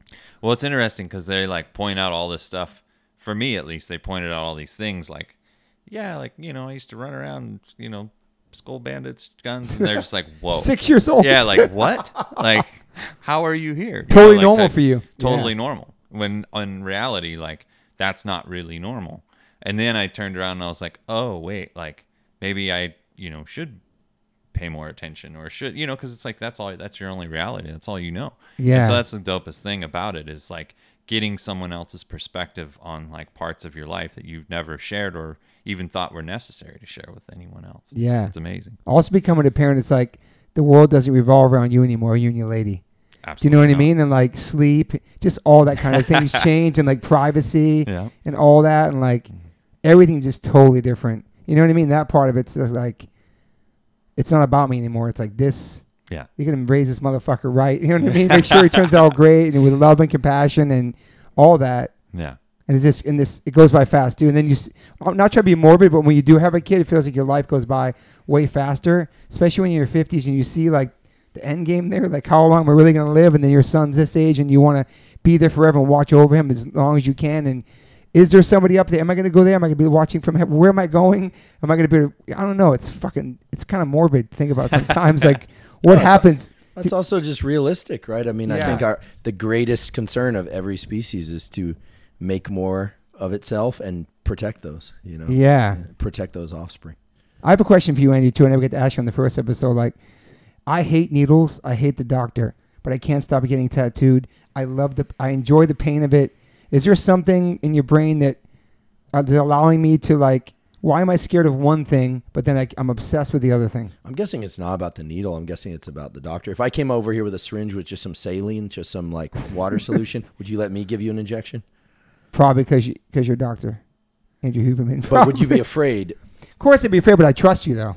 It seems like there's trust for tattooers and yeah. You know, what is it about doctors that freaks you out? I don't know, but it's just I want to ask you something in my brain like how come I can be okay with one thing and then the other thing I'm like nah. Do you know what I mean? It's just like maybe because I want to do this to myself.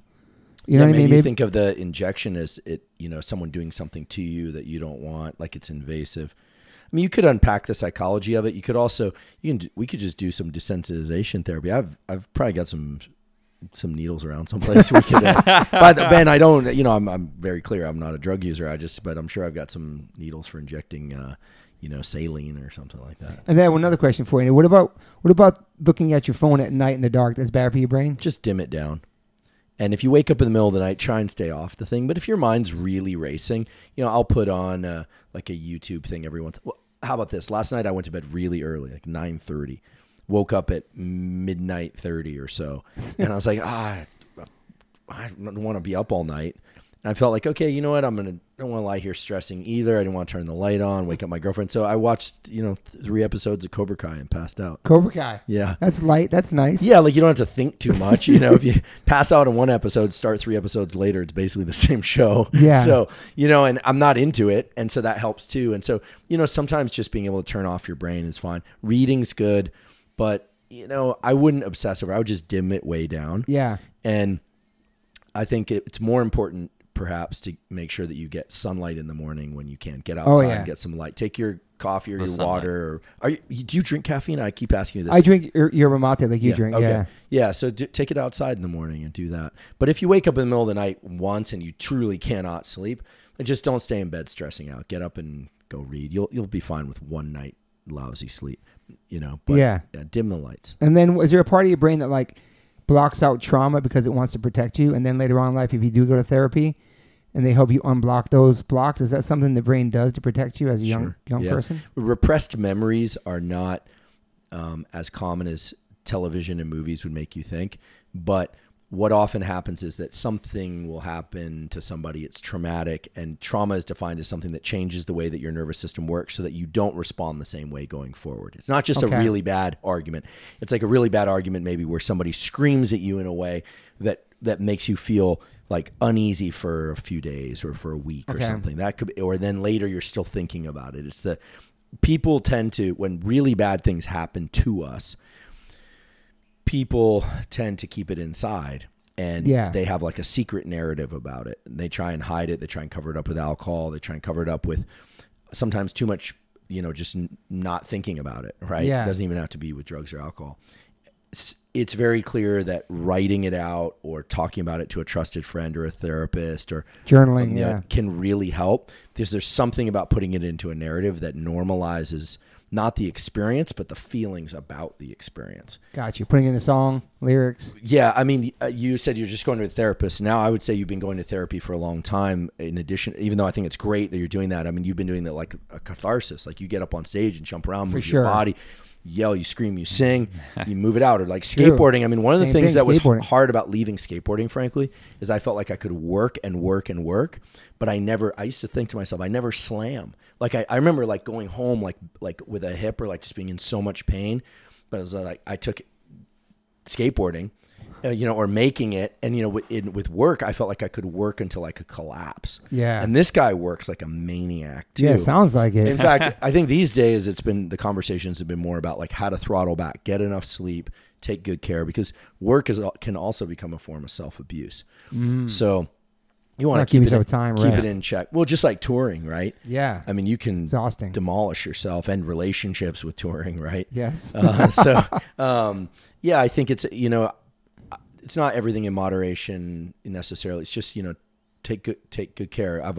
We had a guest on the podcast, Paul Conti, who's a psychiatrist, extremely smart, very grounded, not just about drug treatments, but all treatments, talk therapy. And he said, the most important thing is first principles of self-care. Like we always think how we can give, but it's make sure you're not getting enough rest, nutrition, social connection, nutrition. Like I think I said nutrition twice, but it's just so important. And then you have so much more to give. Yeah. But people often get at the other background. They try and burn their life on the altar of something. And then 8 years later, you're wondering why that person is on pills or why that person is depressed, or maybe that person is you. You really have to play the long game, work hard, but also take really good care.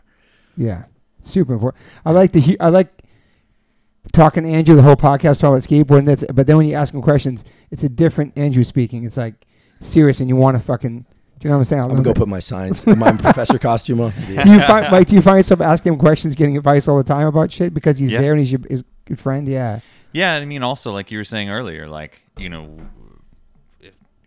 interviewed Matt Walker about sleep, and I was like terrified. I'm like, oh my god, I gotta go home and sleep. Like I gotta this is gnarly. Or on a Lemke about addiction, and we were talking about so many of our friends that unfortunately are stuck in that loop, pills or whatever it is, and we're really blessed with the podcast that these amazing, like the people we bring through are amazing, and we like to think that the world wouldn't necessarily hear from them, unfortunately, and otherwise. So it's nice. Give a voice, a platform. But I also go to this guy for advice, and not just about photos and like the aesthetic on something. Like I got to say, for all the book knowledge, like I still have major areas of struggle. I come to you for that. I come to Rich Roll for that. Other people too. I definitely have my pain points, and all the knowledge in the world is not going to eliminate one's own blind spots. So that's why you need friends. It's a great point, man. Absolutely. We always something we can help each other with or talk about experiences and stuff. You know what I mean? Like, it's beautiful, man. Yeah. That's why I love these conversations, just face to face talking. And Did you ever do Zoom podcasts before? We've done one with a guy who wouldn't leave his house because of the pandemic. Respect. He had I think a family member that made it such that he didn't want to go out. But we really like in person. Me too, man. And it's awesome, dude. Yeah, it's amazing. Well, I appreciate you being here, sharing your journey, and no, thank you for having me. I'm stoked to see what you're up to next. You know, maybe another book, maybe who knows. Yep. Just what about directing or a documentary or something like that for you or anything? No. Okay. No film, just photos. No, I do some commercial work for people, and if a client is like, "Do you do motion?" I'm like, "Yeah, absolutely." I hire someone like Martin, for example, to just direct them through and like, "Hey, look at this photo, shoot it like this, do that." But I think working on the podcast with Andrew is an amazing opportunity, and it's so much fun to be a part of it. Yeah. And work with your friends. So more of that. I'd love to do another book one of these days. Who knows? But, I like to just keep working hard and plowing through life and looking forward and seeing where it takes me. So I love that, man. Yeah. You have any questions, Max, for these guys? Nah. Did Perfect. we cover everything with him, Andrew? I think we have. And just, thanks to you both. I mean, Toby, you've made a huge impact on my life in the short time we've known one another. Same, bro. Same, man. And Mike, your impact on my life has been tremendous and positive in every way. Yeah. I love your journey from a small town in Ohio to like just basically doing what you love, taking photos, and where that took you, Yeah, it's insane. I mean, it's a trip. Like, it honestly is. I can't imagine. Just showing up to San Francisco, hanging out, skating, and just meeting people. Yep. It's crazy. Yeah, and just somebody responded to you in a letter or a postcard. And yeah. I mean, I feel very like just to purely be doing what I love doing and trying to do the best job I can at doing that and just moving forward. And that's how Andrew and I met. And that's how we started the podcast. It's the same train of thought for everything. It's been amazing. Awesome. And Andrew, I know you hate talking about brands, but thank you for the Athletic Greens. They changed my life. Aren't they delicious? And for the plunge, man. Thank you so much, man. Making it happen. Life changing. Yeah, cold water and Athletic Greens. It's perfect. They're amazing. And if you don't have a plunge, you can get in a cold shower. It's a beautiful thing. We're about to do it right now. I'm excited. Yep. All right. Thank you, everybody, for listening. Thank you. Good? Peace. Bye. I always ask my guests if they have any regrets. I personally don't have any regrets. Even when it comes to my tattoos, I have the silliest tattoos. Even my ET on my leg, it's still a childhood memory for me, and I love it. I've had tattoos on top of tattoos strictly because I wanted more tattoos. I started getting tattoos when I was 18. I'm 52 now, and I can't stop. I've had laser treatment before on something on my arm. It's 4 tattoos on top of each other. And that experience at that place was pretty fast. It was pretty cold. It was in and out, swiped the credit card, don't really tell me much, didn't give me much details of anything was going to happen. So I never went back. So as of most recently, I'm so lucky enough to have had 2 sessions at Removery Tattoo Removal. My tattoo on my arm that looks like a big black blob is now super light. I've had 2 sessions. I have a long road ahead of me. None of this stuff happens overnight. You cannot take a tattoo up in one sitting. You have to be patient. And it's painful. They ice you up. It's super fast. To me, it felt like a bunch of rubber bands. But what's more painful than that is looking at something on your body that you think you're stuck with for the rest of your life. That sucks. But now for me, I'm really happy I started this journey. I'm slowly going to get this tattoo removed. I never thought in a million years I have any kind of real estate on my arm. I don't even know what I want, but it's exciting. I'm so honored to announce that One Life, One Chance podcast is now with Removery. I have a code. Use TobyH20 and get $100 off your first session. Call 866-934-4570 or go to Removery.com. One of the most experienced tattoo removal companies in the world. Over 600,000 removal treatments done. 100 locations. U.S., Canada, and Australia. State-of-the-art Pico-Way laser technology. Cryo-technology to reduce any discomfort. This is so exciting for me because all I do in these podcasts is talk about tattoos. From day one, if you've been listening to this podcast, talk about tattoos, talk about getting removed, talk about getting covered up. So this is such a perfect fit for me. Once again, go to Removery.com or call 866-934-4570. Use my code TobyH20 and get $100 off. These guys are located everywhere. Try it out.